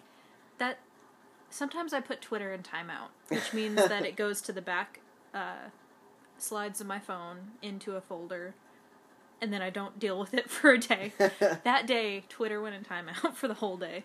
Yeah, I had no problem with it. I didn't think that it was in any way negatively portraying her. I know, and I think I believe at one point, Carrie's brother was one of the ones, and I think that's where Fuel to the Fire came. He was one of the ones that said that's not what Carrie ever played Leia like or anything like that, and I just think it was over-interpreting. I think it was a lot of reading what you want to read. Yeah. I mean, the thing is, the people that have those opinions, I think, are decent people. I don't know any of them. I just think that they saw a certain way of interpreting that, and I saw a different one. We saw a different one. Yeah. And either's fine. It wasn't made necessarily for you or I, so whether or not we like it or don't isn't much bearing on whether or not it continues, in my opinion. Yep. You know, ultimately it's whether or not the kids and the youths that it was made for enjoy it. Yeah. So. You said youths like Schmidt. Well, it was encapsulating of any age under 21. Ooh. So. Those are some youths. So, did you ever have any Kenner action figures or anything? Really? I did not. I had... oh, wait, that's not hard to believe. No. I had Power of the Force figures. Yeah, well, and I remember, like, the large 12-inch Leia figure. Yep. That you had. It's somewhere. It was in that pod that got lost because it was with your parents. It was with your parents in Florida. So, all of my Star Wars toys that I had growing up, and all 5 of them. As well as my Lord of the Rings figures. No. Well, did we take those with us? You got, what's the dude that rides the horse? The evil dude. The Nazgul. He's over here. Yeah, you got that one. Yeah, that's the only one I have. I don't know about the other ones. The rest of them are somewhere in Kentucky. Somewhere. The pod company lost my parents' stuff. Yeah. In this most recent movie. And we live in a shoebox, which is why Yeah. her parents had the stuff. If you're, that intrusive Janet and have to know. Come on, Janet. Back off, Janet. They're my kids, too. Yeah, I remember that now. So, yeah. I had Luke in the back to tank. It's not really... Yes, I remember that one. I remember you were proud of that one. It's my favorite one. Luke in a diaper. You had Greg the Stormtrooper, who was... Yep, he lives with us. He was from the Saga series, though. Yeah, he's on top of Frankor the Rancor. Yeah, Greg and Frankor are friends. Yeah. Yeah, that was in the Saga line. Mm-hmm. Yeah, I kind of get that. I had a few, but that was just because most of my toys, my Star Wars toys in particular, were secondhand. Mm-hmm. So the easiest thing to get secondhand when I was a kid was Kenner stuff. That was the thing you found in thrift stores at that point, because new Power of the Force stuff was what was in stores. Mm-hmm. And so Power of the Force and the Phantom Menace toys were some of the first that I bought in store, and that I remember that was a big event. Mm-hmm. I remember we went to Kmart for that, and I got like 5 battle droids. Wow. Because army building, and they all had the little cassette thing, and I got the cassette thing for Christmas, and I wasn't supposed to open it yet, but I opened it, and I couldn't find batteries, so I asked my parents for batteries, and that kind of is how I got busted. Yeah. Because it's like, you're not supposed to have this yet, and it's like, I found it. Yeah, that was the Christmas that you were like a little butt face. Yeah, I opened all my Christmas presents, and they were all Star Wars. It was all Phantom Menace figures. I had Soy Bibble, I had Chancellor Valorum, I had Newt Gunray, I had, of course, Qui-Gon and Obi-Wan. I had not Mace. I had a black dude that looked like Mace Windu. Yeah. Because they based Mace Windu's figure on a stand-in for Mace Windu in the very, very last ceremony scene. Mm-hmm. If you look at it, you have Saesee Tiin, you have Evan Peel, you have Yoda. I want to say there was one other Jedi. Oh, Depa Billaba. And then you have guy who looks like Mace. Yeah. And that was, instead of Samuel L. Jackson, that's who they used. Yeah. And I remember because he got a blue lightsaber. Mm-hmm. Plo Koon had a yellow lightsaber. I remember that was really cool to me as a kid. Yeah. But yeah, I never got stuff like that. My brothers did. Mm. That's the thing growing up with 3 older brothers who your dad went to take to see Star Wars, but not you, because you had to go to school. He took you to see Episode 3, though. Yes, he did. That was much better. Mm-hmm. But I hadn't seen the other 2, so I was confused. Well, Episode 1 and 3 are the only ones I've seen in theater. Uh-huh. So, well, obviously, not including Force Awakens, Rogue One, all of the recent, obviously. Yeah. We've talked before about our experience going to see The Force Awakens, but what do you mean? It was a great experience. Oh yeah. Our first, I wasn't sure what you meant. Our first Star Wars film together in theater. Yeah, it was. That was, we did that at Christmas with your parents. And that was, that became a special tradition of, Star Wars at Christmas with family. That was special. But as far as Kenner, the best thing I had from Kenner was the Millennium Falcon. I got that at the Salvation Army toy bin. And, when you're a kid, that thing was big. That was the biggest thing I probably had as a toy at that point. Mm-hmm. But the thing with Kenner ships, the Star Wars ships and such, in order to play with them, they made them paneled. So, like, parts would come off so that you could get inside things. Yeah, I remember my brother got a G.I. Joe stuck in one. Oh, yeah? Yeah. And so the Falcon, if you kind of imagine looking over top of it, the whole back half was open. Mm-hmm. The top it comes off so that you can sit Chewbacca in the chess table, and you can have your characters go out all throughout, and it's cool if you've got the figures to put inside, and it's cool if you have the panel to put back on afterwards.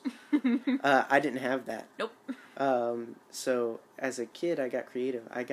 I traced out the shape on cardboard and cut it out and spray painted it. I got permission from my mom to spray paint, just so I could paint that gray, and then I just basically taped one side to it so it opened like a book. And so when I was playing with the characters inside, it was open. And then when they were supposed to go to space, all right, whap, close it, and it's like, oh, it's fine. You were such you were such a creative kid. Yeah. Like, hearing you talk about the things that you made as a kid is incredible. Like, John's a big nerd. Mm-hmm. You told me a story once about how you made your own shoulder rocket from Predator and the mask out of cardboard and yarn.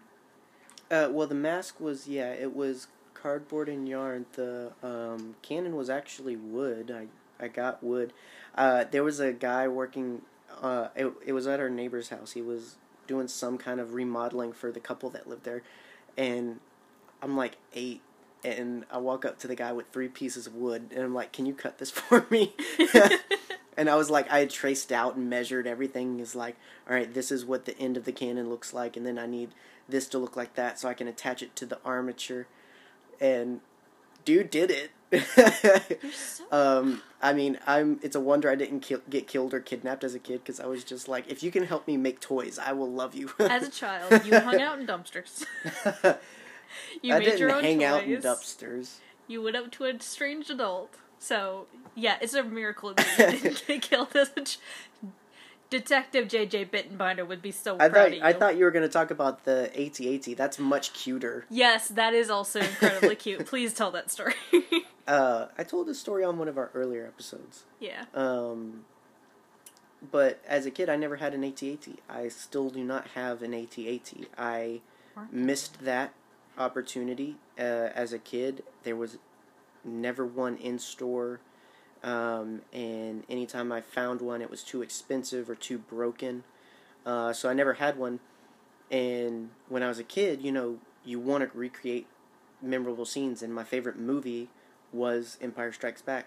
And so I had my baby blanket, which was it was a white blanket. It was very simple. So I had a white blanket that I laid down to be the snow, and then I had the figures. I had like the stormtroopers and everything, and I had a speeder. I had a snow speeder, which was amazing. And what I did was I just took Duplo blocks and made a giant AT-AT. I mean, this thing was like 3 feet tall because I used every Duplo I had. But it was that much more spectacular when I'd knock it down and just parts everywhere, and then Mom would yell at me because I made such a mess. But yeah, I had a Duplo AT-AT. You're gonna as have a kid. to teach our kids how to do that. How to make AT-ATs and be resourceful as children. Yeah, it was like I couldn't complete the scene without destroying an AT-AT, so... Yeah. Oh, you're gonna be one of those dads, like, back in my day, I didn't have an AT-AT. We were thankful for Duplo. Yeah, so I had the Falcon, I had C-3PO, and I had the Stormtrooper. Those were my Kenner figures, and then... yeah, he's gone away. He's packed up right now, but yeah. You had Yoda, too. What Yoda? The weird, fleshy Yoda. But that's not Kenner. No, but I was creeped out by it. Oh. I wanted to mention it. Yeah, it's like a little Yoda 8-ball thing. Basically, you press his hand and you can ask him questions, and he'll either give yes, no, maybe answers. Yeah, it's weird. It looks real. It's really lively. It's very. His skin is so soft and wrinkly. It is. The glue around his hair, though's gotten brown from age. Yeah. So about that, and we've managed to talk a while already. But in order to get to the rest of what I wanted to talk about, so we're collectors now. Yes. what would you say is your thing if you were known for a particular collection? I mean, we're talking Star Wars mostly, but specifically, what is it you look for to collect? What brings you joy to collect? You. Oh, But you already also- got me. I know. My collection is complete. I have 3 things that I... What about the variant? Which one? No, I'm just talking. I'm outside Oh. me. I don't want a Dougie. No, thank you. I I have Doug 3 Jones. things that I collect.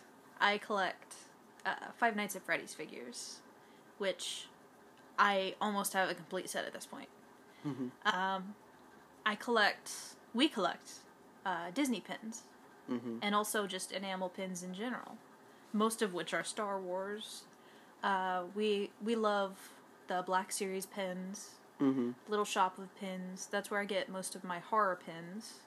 But and to clarify, that's Black Series Rebels. Yes, Black Series pins, Rebels. not Black Series as in Hasbro. Yeah, we got a set of pins from Black Series Rebels. That was the early bird special, or the late Yeah. bird special. Yeah, they call it they come up with fun names for them. So Yeah. it's the Late Bird Special, which is a recreation of the figures you got during the Early Bird Special, but also all the other original 12 Kenner figures. So it's Yeah. the Kenner figures as pins. It's really cute. Yeah. They came up with the Murder Bears one, Yeah. which is basically the Ewok Village characters. They also had a wall mount of a Murder Bear head, but that was too expensive, unfortunately. Oh, incredibly. But otherwise, I would have gotten that. Yeah. We also collect Disney pins, which I'd say that makes a big part of our collection at this point. We collect the trading pins. So when we go to Disney, we have a little portfolio of pins that we trade for other pins that we like.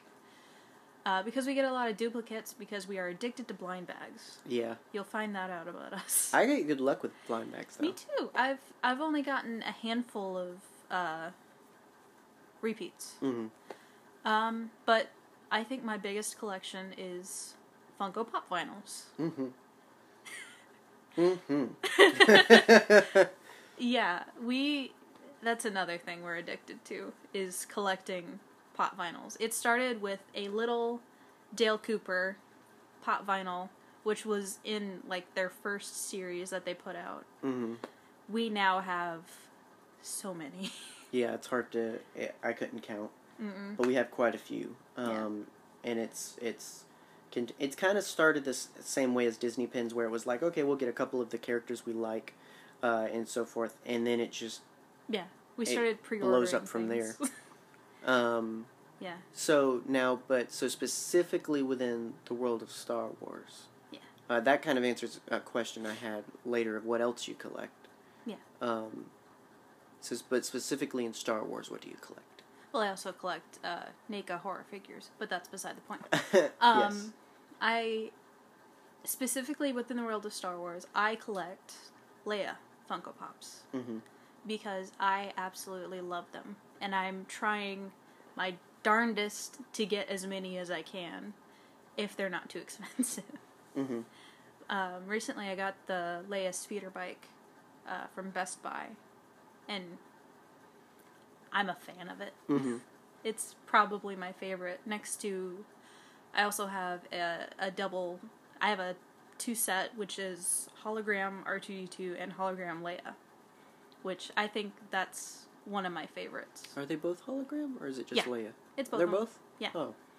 I don't like the Funko Pop R2. I'm just going to go ahead and... It's weird. He doesn't benefit from the Funko treatment. Yeah, it's a weird bobblehead, but Yeah, I'd go so far to say that, save for maybe 10%, most of the Funkos are arguably yours. yeah. Usually that's the thing that you ask for or you look for and whatnot. Yeah. Is there a reason you like Funkos in particular? They're cute. They're easy to collect. They're pretty accessible. Mm-hmm. I think my favorite one that I own is my SDCC exclusive Hellboy Mm-hmm. Funko Pop. It's him sitting on a throne with tentacles all around him, and with the burning crown on his head. I really like the aesthetic of it. Mm-hmm. But yeah. Yeah. And then I started getting you into him because when they did the Clone Wars line. Yeah, Yeah. I would say the first thing I got Star Wars was that I'd found a 2-pack on eBay for Boba Fett and IG-88 Funko. And I got that to get you the IG-88. Yeah. I was about to say that one's technically mine. Yeah, oh yeah. But, yeah, and so I had that one, and then, now actually, no, before that. So that, it wasn't the, regular Boba, it was the white Boba. Yeah, it was the prototype. Before that, Mom had gotten me one at Think Geek. She had gotten me Boba Fett. Yeah. She was like, would you actually display this? I was like, of course I would. Mm-hmm. And so she got me that, because it was easy for her. She knew I liked Boba Fett. Yeah. And so that was technically the first one. But the first one I had bought, and I was like, okay, I'll get this, was that.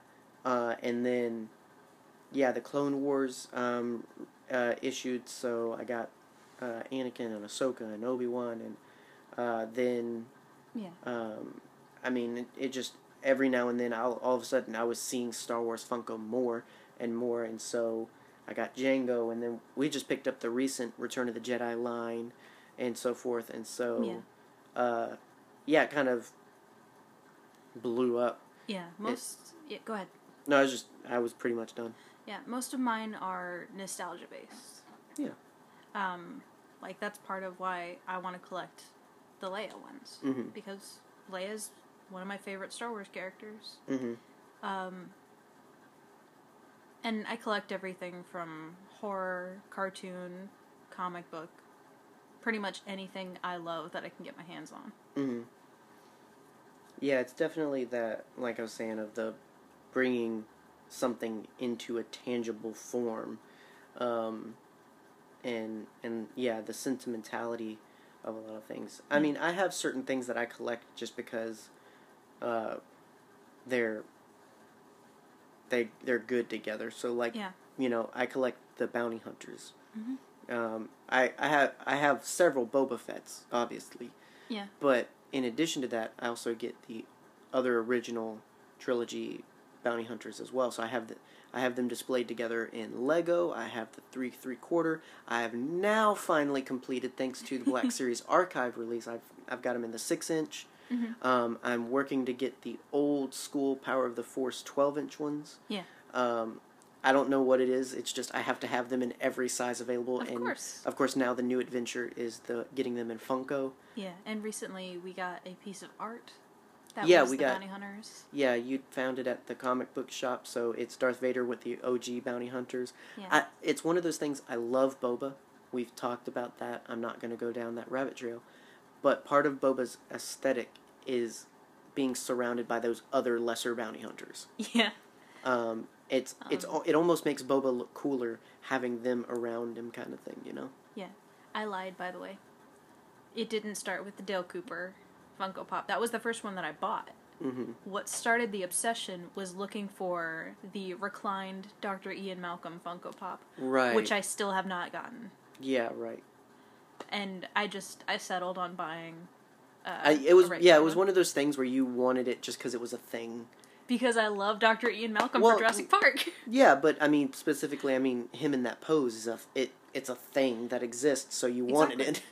I wanted to buy. There is a shower curtain on Amazon. You're not getting the shower curtain. That is that exact picture. You can get after I die, you can get that shower curtain. But as long as I live, unless you get a separate house, I am not showering behind Ian Malcolm. Oh, come on. No. What if I put, googly eyes on him? No. That's not how it works. Down on his eyes, on his nipples. That's not how it works. Alright. You answer the question now. What question? The what? No, never mind. You already answered it. What? The question you asked me. What did I ask you? What do you collect specifically, John? No, you didn't answer that one. John, what do you collect? Do you mean answer it the way you interpret it of what else do I collect? Yeah. Tell me about your collections, John. So, yeah, obviously Star Wars, which recently my biggest thing has been Black Series. I'd been one of those that said, I'm not going to pay this for a 6-inch figure. I can get it in 3 3/4 and it's just as good. And I don't even remember what the first... I think it was the prototype Boba Fett. I think Mom got that for me from Walgreens. Yeah. And all of a sudden it was like, wow, this is really nice. Yeah. And so I wanted the original Boba, and thanks to our friend Michael Johnson, he got me... I remember I came to my desk at work, and I'm like... Black Series Boba is just sitting on my desk, and I'm like, that's sweet. It was around Christmas time, and so I came over to your desk, and I was like, when did you get this? And you're like, I have no idea what that is. Yeah. And I was just like, who in the heck? And then finally, Mike asked if I'd liked it, and I was like, what? That was a nice surprise. And so, and then I wanted to get IG-88 for you. IG-88 was super expensive. Again, got it recently for the Star Wars archive. So Star Wars Black Series is like one of my main things now. I used to be big in collecting like Transformers. Really? Yeah. I couldn't tell. I grew up loving Transformers, and so the main cast that I grew sentimental with is who I own.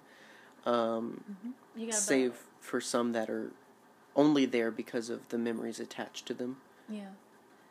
I remember I used to try to impress you by picking up Megatron and being like, hey, this is Megatron from War for Stribertron. This is Megatron from, the third one. This is, yeah. And I was always wrong. Yeah. I was like, that's Bumblebee. Hey! I'm just kidding. It was never that bad. It was never that bad.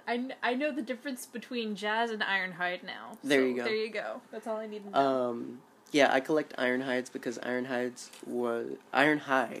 was my mom's favorite, so I collect different Ironhides. Although if there was a Mustang Transformer. Well, that's why I collect Barricade. He was the Mustang cop in the movies. In fact, our last Christmas, that's what I'd gotten her, was another Barricade, because he had just come out in the new Transformers movie. Yep. And so, so that's why I say some of them are up there just because of sentimentality. Your favorite is Soundwave? My favorite is Soundwave. So I have just as big a Soundwave collection as I do a Boba Fett collection, because every one that comes out, I get. I think I bought you that one. You bought me that one. That's the newest one. That's Power of the Primes. So it's funny that Power of the Primes, Power of the Force. I have this. It's this thing where it's like, I like Boba Fett. That was that character I would punch another kid in the face if he said on the playground, "I'm Boba Fett." No, you're not. And so it's one of those things where I have the Disney Infinity figure. I just anything Boba. I won't say I'm obligated. I'm not. In Disney's payroll in order to receive it or anything. I'm not forced to get it. It's just one of those things where it's like, I like this character. It makes me happy. So I'm gonna get this new thing. Yeah. We're building a small collection of helmets. Yeah. It's the same thing with Soundwave. It's just one of those things where it's like, everybody loved Optimus Prime and Megatron and Bumblebee. And all these other characters. I loved Soundwave because he was a cassette player. Mm-hmm. Like, that's just the coolest thing. Yeah. And his cassettes turn into other Transformers. Like, so it was just it's one of those things where it's like I see it and I'm like, yep, that'll go on my shelf. This will make a fine addition to my collection. Exactly. And so yeah, it's just. Some are special, some are just out of nostalgia of how much growing up I loved a certain character and all that good stuff. You're also a giant weeaboo with your Gundams. Yeah, well, Gundams are twofold. I love Gundam, the various shows, and I also love model making. So putting them together, it's a nice little project, and at the end you get something cool to look at. So, I mean, it's the same reason I love Lego still, is just for the fact that it's a nice project, and at the end, I get something cool out of it. I can look at it and say, like, I did that, and it's also one of my favorite things. So, I have a giant Y-Wing. We have Vader's castle. It's just cool stuff. Yep. For Christmas, I got you an AT-AT. Yes, you got, ATM-6. You got me sorry. the first order one. I had a feeling, as secretive as you were being about the big box, I was like, I feel like it's something special. And anytime somebody buys me something, I think it's an AT-AT. I'm just that person where it's just like, is it an AT-AT? It's like, what is an AT-AT? Never mind. Is that Princess Mononoke? It's like, it's not insurance, John. Shut up. It's not AT&T's not insurance. It's not the internet, yes.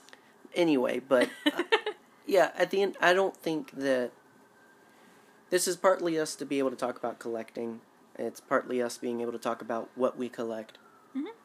And hopefully it's a discussion that if you're not a collector or you've had a certain view of collectors, that maybe it'll change your opinion of why people collect. Mm-hmm. It's very easy to look down on. It's very easy to think of as a waste of money, but in reality, for a lot of people, it's a very, very special thing. Yeah. And it is for us. And so we only share to hopefully add to that perspective that collecting, there's no right way to do it. There's no specific thing to collect. And there's no wrong reason to collect. I mean, if you enjoy something and you want a piece of it, then find a way to collect it if you can. Yeah. It's a way to hold in your hand something that you have so much feeling, so many emotions about. Yeah, well, because it's like the end of The Last Jedi, where the kids are playing with literal stick figures and saying like, "This is Luke Skywalker." That was us as kids, like playing with little action figures, and it's like, this is Luke Skywalker. This is the hero I idolize, and so forth and so on. And so it continues to be a way for us to hold on to Star Wars. Star Wars is such an ethereal, thing, and it's nice to be able to have it. Yeah. I can't have Mark Hamill. I would love that, but I will settle for having him in plastic. Can we kidnap Ray Park and Sam Witwer? We could. We probably would regret it, though. Maybe. Probably. So with that, hopefully you guys enjoyed that. Tell us what it is. If you have a collection, what do you collect?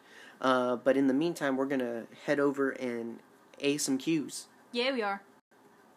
Alright, guys, the time has come. The time has come for the cues. And the A's. The A's will follow. If you build it, they will A's come. are always following. If you Stupid ask it, A's. we will answer. Most things. Yeah. Well, we don't get that many, so likely we will. Ask us more questions, guys. Yeah. What was that? That was agreement. Okay. That is the sound of agreement. Yeah. This week we asked you guys, who is your favorite Star Wars senator? Yeah, okay. we just finished an episode of the Clone Wars, 3 episodes, completely centered around the senatorial staff, so it was like, let's see who else people like, and we got some answers were pretty much predictable. Yeah. That doesn't mean they weren't good. Rebecca said Padme, of course. Of course. Of course. The most beautiful woman of the galaxy. She's an angel. Shh. I didn't say anything. Marie E. Wilson said Rio Chuchi because she stood up for marginalized and misunderstood people. Yeah, I love Chuchi. So great. Her introduction episode is so wonderful, and she's got a nice accent. The quotes for it are great. Yeah. Yeah. She not only stood up for her people, she stood up to a very jerk of a leader. So. Yeah. Chairman something. Chairman dies a lot. Yeah, Chairman, I'm just here to advance the plot in a negative way. That's no Moon. It's a Thomas, said Anaconda Far. Because anyone old, cool enough to have a nickname from Padme deserves a tribute. Yeah. He makes me sing a song every time I see him. You're not allowed to sing this song on the show. Anaconda. No! Anaconda don't want to hear your dang song. Okay. He doesn't want none unless you've got Rodian-specific poison. Oh, poor uncle. Oh, no. Yeah. Rachel Williams said that she always loved Rio Chuchi, Mina Bonteri, and the salty Hale Bertoni. That was the one surprise. Yeah. Hale Bertoni. Who? Interesting. Yeah. I mean, I can understand from an entertainment standpoint, in the sense of she's very entertaining. It's about to get good. Personally, though, I would punch her in her elongated, droopy, Kaminoan face. Just so annoying. You wouldn't have to aim to throat punch her. Yeah. No. Yeah. She's got a lot of neck. And I appreciated her mentioning Mina, since she was in the episodes we just watched that inspired the questions. So, yeah. And it's good to see her get some attention there. Yeah. John? Who do you like? Shh. Who's your favorite senator? Bail Organa. I love Bail. You suck. Huh? You suck. You stole my answer. I figured you would say somebody else, but nope.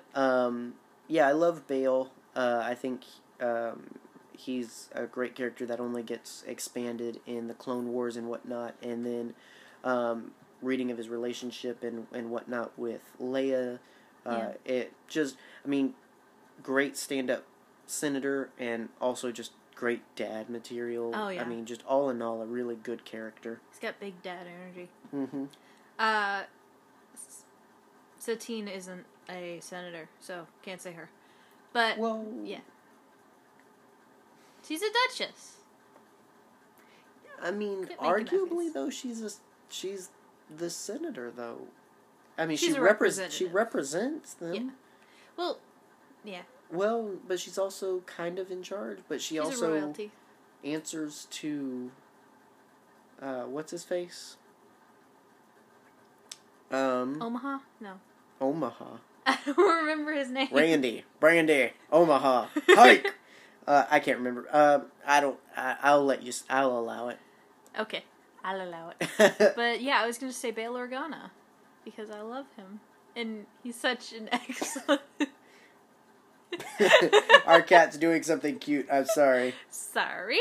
But yeah, I love Bail Organa because similar reasons. He's such an excellent father figure to Leia, and is most likely part of the reason why she is the way she is. Not only that, but her mother too, who is also awesome, who you should read about. Man, I like Bail and Satine. There you go. There you go. We also asked you guys what are your favorite things about the movie Solo? Mm-hmm. Yeah. Ryan Bullock said that he loved the new characters like Kira, Enfys Nest, Beckett, Val, and Rio, and he hopes to see them again in maybe a new Disney Plus show. Maybe. Could be. Yeah. Possibly. Now that Maeve's dead on Westworld, maybe we'll get a Val show. Yeah, her contract opened up. Yeah, unfortunately. Oh, you don't have the updated version. I'm sorry. No, you don't. I don't have it. Random Star Wars also said that he enjoyed the spin on the line, I love you, I know, to I hate you, I know. That was excellent. That was beautiful. Yeah, I love that. Because I thought that just so perfectly establishes what their relationship was and why Lando, even though we're led to believe they were friends, could be like, nah, the Empire could have him. Yeah. It's fine. Can I have the ship, though? Yeah, back to that, we talked about it when we first saw it, but it really explains Lando's first interaction with Han that we see in Empire Strikes Back. Yeah. Because Han did the same exact thing to him. Pretty much. And they'd had dealings between A and B. They'd had dealings between them, but nothing extensive. And most of it was out of necessity, not because, hey, old buddy, old pal. You know, it was more of... They tolerated each other. We gotta work together, kind of thing. So yeah, largely that is the sentiment between then and when we see them, I think like 12, 13 years later. Yeah. So yeah, I enjoyed it. We're not going to answer that. Nope. We're not. Because this isn't an elaborate tease. Because we're talking about Solo on our exclusive Patreon episode that is releasing this Saturday. So if you want to hear us talk about Solo for an hour and a half, then head over to our Patreon page where you can find out how. But yeah, so there you go. You done got teased. If you want to see a video of the light leaving John's eyes while editing a video. Oh, yeah. Yeah, it's beautiful. Yeah, our Revenge of the Sith and Attack of the Clones will go up on YouTube so that you can see those. But we put them on Patreon a whole month in advance. So Solo will eventually come out on YouTube if you can wait for it. But if you can't wait, and if you just have it in your heart to support the show, then there you go. You can kill two birds with one stone and check us out on Patreon. Yeah. Never mind. So, sometimes you guys ask us questions. Yeah. And we like to answer those questions. Yes, thank you for asking. Yeah. Ryan asked us, any thoughts on the rumored Star Wars shows? So, that is about, and this isn't anything I think anyone has to worry about with, like, spoilers or anything, I don't think, but I'm sure someone out there will yell at me for it, so I guess it's okay to be spoilers? Maybe? Like, I guess fast forward a couple minutes. Basically, a lot of kind of odd rumors are flying around about what shows Disney Plus are working on next. Not anything definably soon or anything like that, but apparently they're in talks for. According to Discussing Film, Lucasfilm and Disney are in talks about a Phasma, Knights of Ren, Leia, Rose Tico, and Darth Bane series of live-action shows for Disney Plus. And according to We Got This Covered, they're also looking into Lando and Kira series. I think they're separate of each other? I couldn't tell by the way the article was written. And then, literally just before we sat down to record this, you told me about a pod racing show, apparently in the talks. Apparently. And then I was like, oh, that's funny, because I just saw, apparently, they're doing an Obi-Wan series, according to Star Wars, I think, Newsnet, which is the only reliable source of any of these. Star Wars Newsnet, I'll give it to them. I've not necessarily liked to admit, but sometimes they can have things right, and that's usually frustrating. Yeah. But regardless, they're usually fairly reliable. So the only one I would give real credence to is an Obi-Wan series, although I really hope it's not the case. I've shared my personal opinions about it, and without breaking anybody's hearts, I don't want an Obi-Wan series because I don't want Obi-Wan just sitting around a campfire, because that's literally all he can do. Yeah. Like, in my opinion. When you told me about it, my reaction was literally, about what? I mean, Ewan McGregor's just past the time when he could play a younger Obi-Wan. And even if he played an older Obi-Wan, all he's allowed to do is hang around a campfire on Tatooine and look after Luke. Sit and wait. Like, he can't go on some crazy adventure. He can't go find and fight Darth Vader. It's not how it works. He stays and hangs out on Tatooine. So I, for personal reasons, hope that's not the case.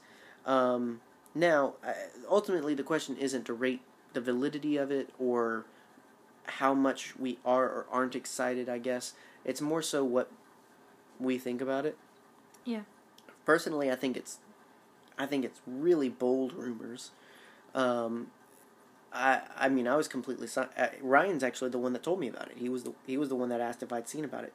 I will say, I am intrigued by a Phasma, Rose, or Darth Bane series. Yeah. Of the ones that have been rumored, those interest me the most. And I'll say a Lando series. Yeah. I'll say I think Lando deserves a series as well. Donald Glover did great with that role and whatnot. He did fantastic. I'd love to see the Lando Calrissian Chronicles. As much as I'd love to see the Han Solo trilogy. I would love another 2 Solo films. But anyway, yeah, some of them sound really, really interesting. especially Darth Bane. Mm-hmm. So I think there's some potential, but I think our well, first of all, what do you think about any of these? To be honest, I am happy with what we're getting. And that's it. I don't want to speculate about anything else at this point. I just want to enjoy what we have without the market being bogged down, if that makes sense. And it's not that I'm unhappy about getting Star Wars content. I am already consuming so much. I can't do much more, guys. Well, and that's the only reason I think that I just don't see any of these. Mm-hmm. Just because we've already got two. One just finished its first season. We didn't even mention that in the news. Yeah, Episode 9 and The Mandalorian Season 1 all wrapped shooting this past week. So, yeah, one just finished its first season. Cassian Andor hasn't even started. Yeah. We still have a video game and another, the end of the saga coming. I think it's going to be a while before we get another series announced. Yeah. Unless it's in animated form. Yeah. Yeah. I think an animated show could probably... it depends.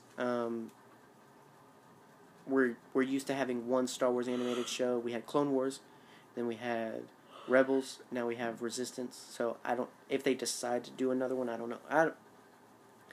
It's a lot to think about. Yeah. Like I said, I'm interested in a few of those. I think a Rose and Paige limited series would be good. Yeah. I don't think there's that much that they could explore without having to get certain characters involved. I think a Darth Bane series would be really cool. Yeah. I think there's a lot of interest, but I think that because there's a lot of interest, and I think that's where these rumors come from, is there's just a lot of interest. So, it's like them saying, like, they're thinking about doing something with Boba Fett. I'm sure they are. Yeah. But I doesn't mean they that's definitively coming or anything like that. Yeah. So, I think interesting ideas, but I need a lot more before I really buy into it, I'll say, before I start investing in it. Yeah. Aeon Strange asked, also, can I just take a moment to say how cool that name is? A mix of Aeon Flux and Doctor Strange, maybe? I don't know. Maybe. What would we think of implementing the Yuuzhan Vong into the current canon, and how would we do it? Okay, so... Beware. You had to do special research for this. I had to. Because you didn't read those books. You didn't explore those comics. You didn't none of that.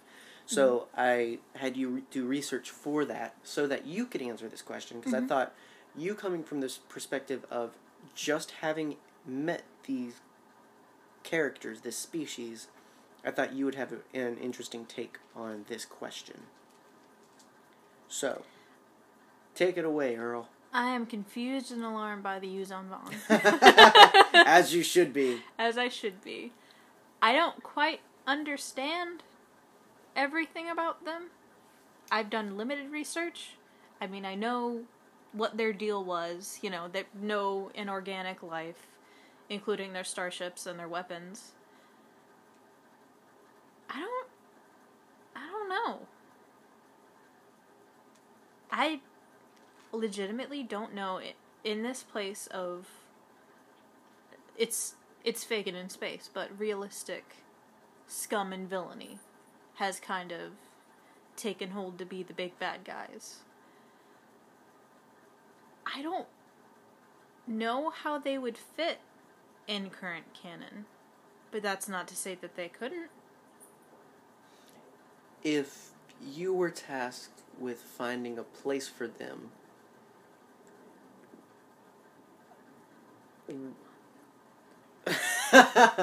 if you were tasked with finding a place for them, yeah,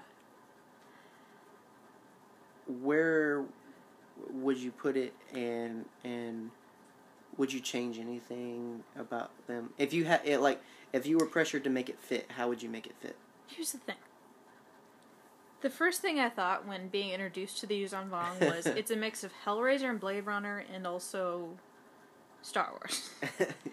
Like I said, I was confused and alarmed by the Yuzan Vong. But, having seen the Mortis arc, they're not incredibly far-fetched. Mm-hmm. I think it would have to be like our heroes traveling to another world and finding them there. Mm-hmm. I don't know if they would come there. Mm-hmm. Because Star Wars is inundated with inorganic life Mm-hmm. and AI and droids. I mean, Oh, I wouldn't say they're afraid of them, though. no. They just don't believe in... They don't believe... They're like, murderous Amish. Yeah. Murderous space Hellraiser Amish people. I might just have to get medieval on you, honey. Exactly. Have you ever started rapping Gangsta's Paradise and just immediately went into Amish Paradise? All the time. It's a problem. But yeah, I don't know. It's a humdinger. It's a humdinger. It's a haberdashery. I've shared before I've never really liked the Yuzan Vong, mostly because I didn't feel like they felt like Star Wars, as I'd come to know it. Most people like it because it's different. So I'm not saying that you should or shouldn't like the Yuzan Vong. If you like them, you like them. If you don't, you don't. To me, they're a little more Star Trek than Star Wars. And that's how I feel about it. It's a very similar kind of enemy. Yeah, they're the Cenobites and the Klingons put together. Well, I was going to say Cenobites and Borg. Ah. Yeah, not with the technology aspect, but with the Yeah. caste system and,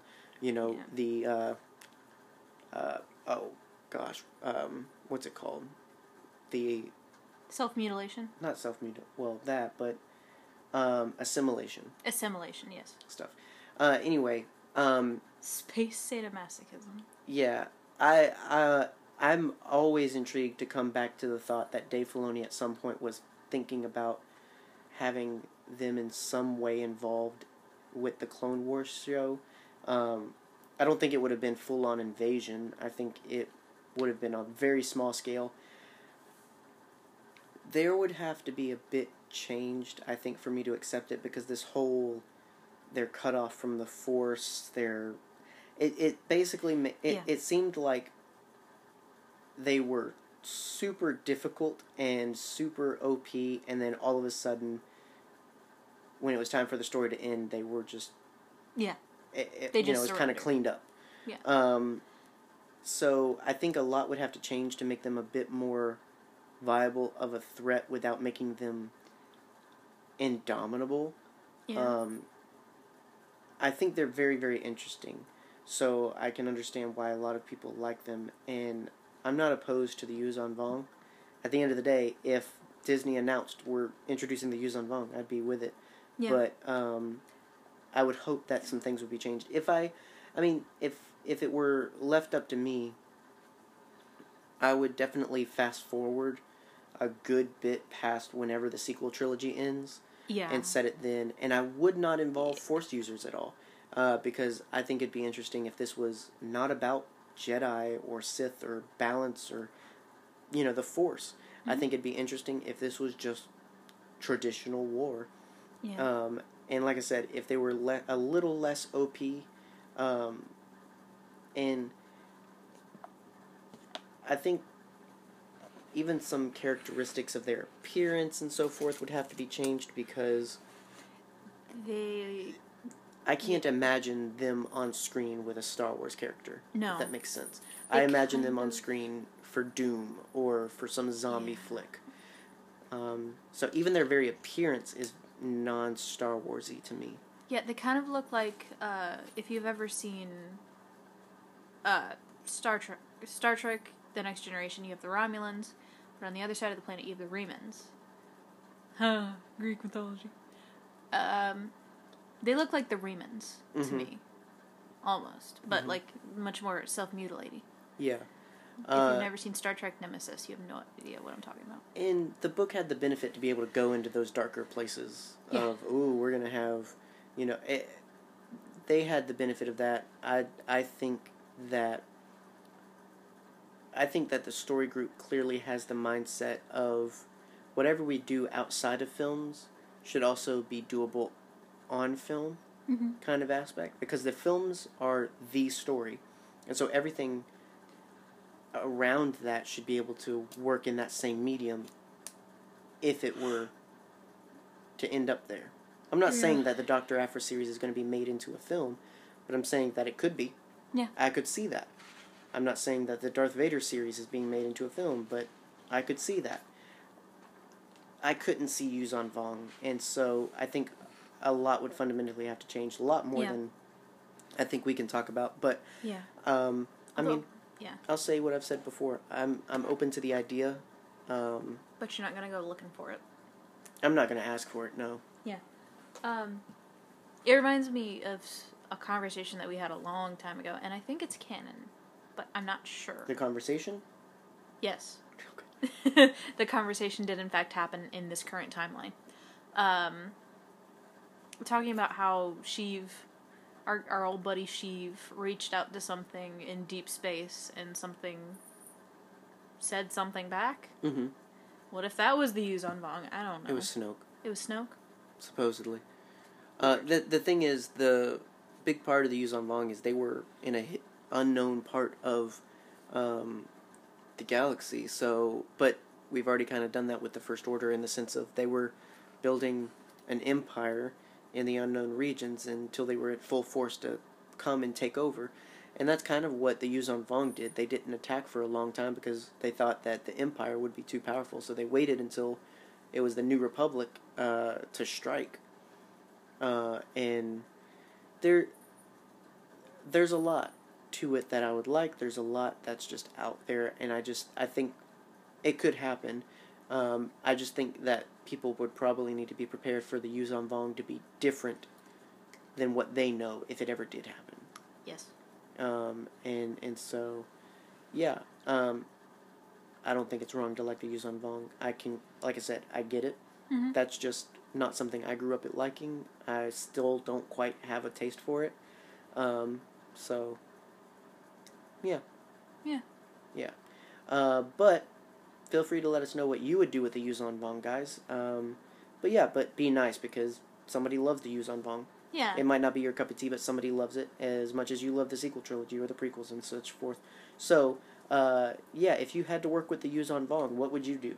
And don't forget that we also want to see your collections. We talked about collecting. Tell us what you collect, if you collect something, and why.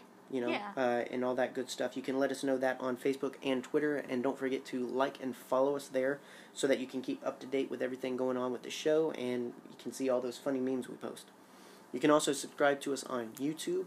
I mentioned that earlier. We got a series that goes on Patreon. It's early access a whole month in advance, but if you'd like to wait, then you can get it on YouTube later. Like I said, we don't have much on there right now, so go ahead and subscribe and get ready to receive the Nerd Herder goodness on YouTube. Receive it unto your face. So again, Patreon, check that out. Support the show. We would greatly appreciate your help in making this awesome thing called Nerd Herder happen, and along the way you get rewards for it, like a series called 10 Things We Love About, where this Saturday we're talking about Solo. So if you want to know what we like about Solo and join that conversation, then you can check us out on Patreon. Thank you to Rebecca on Patreon for your support and helping make this show happen. This Friday we're going to be back. Going to be talking about Night Sisters on the Clone Wars rewatch, so that's going to be good. And then, if you like the show, guys, don't forget to rate and share and tell folks about it. We would greatly appreciate that support. And if you can't check us out on Patreon, if you just don't have it to give, then always remember to check out our banking clans, because it's those ads that help in a small way support this show. So if you love the show, support the show in any way you can. We appreciate it. We appreciate you guys, and that's a show. Yay! That's it's a wrap. Thank you guys. I've been your herd leader, John Wayne. And I've been your herd mom, Megan. This has been Nerd Herder, And your job now, should you choose to accept it but you don't really get a choice, stay scruffy, and may the Force be with you.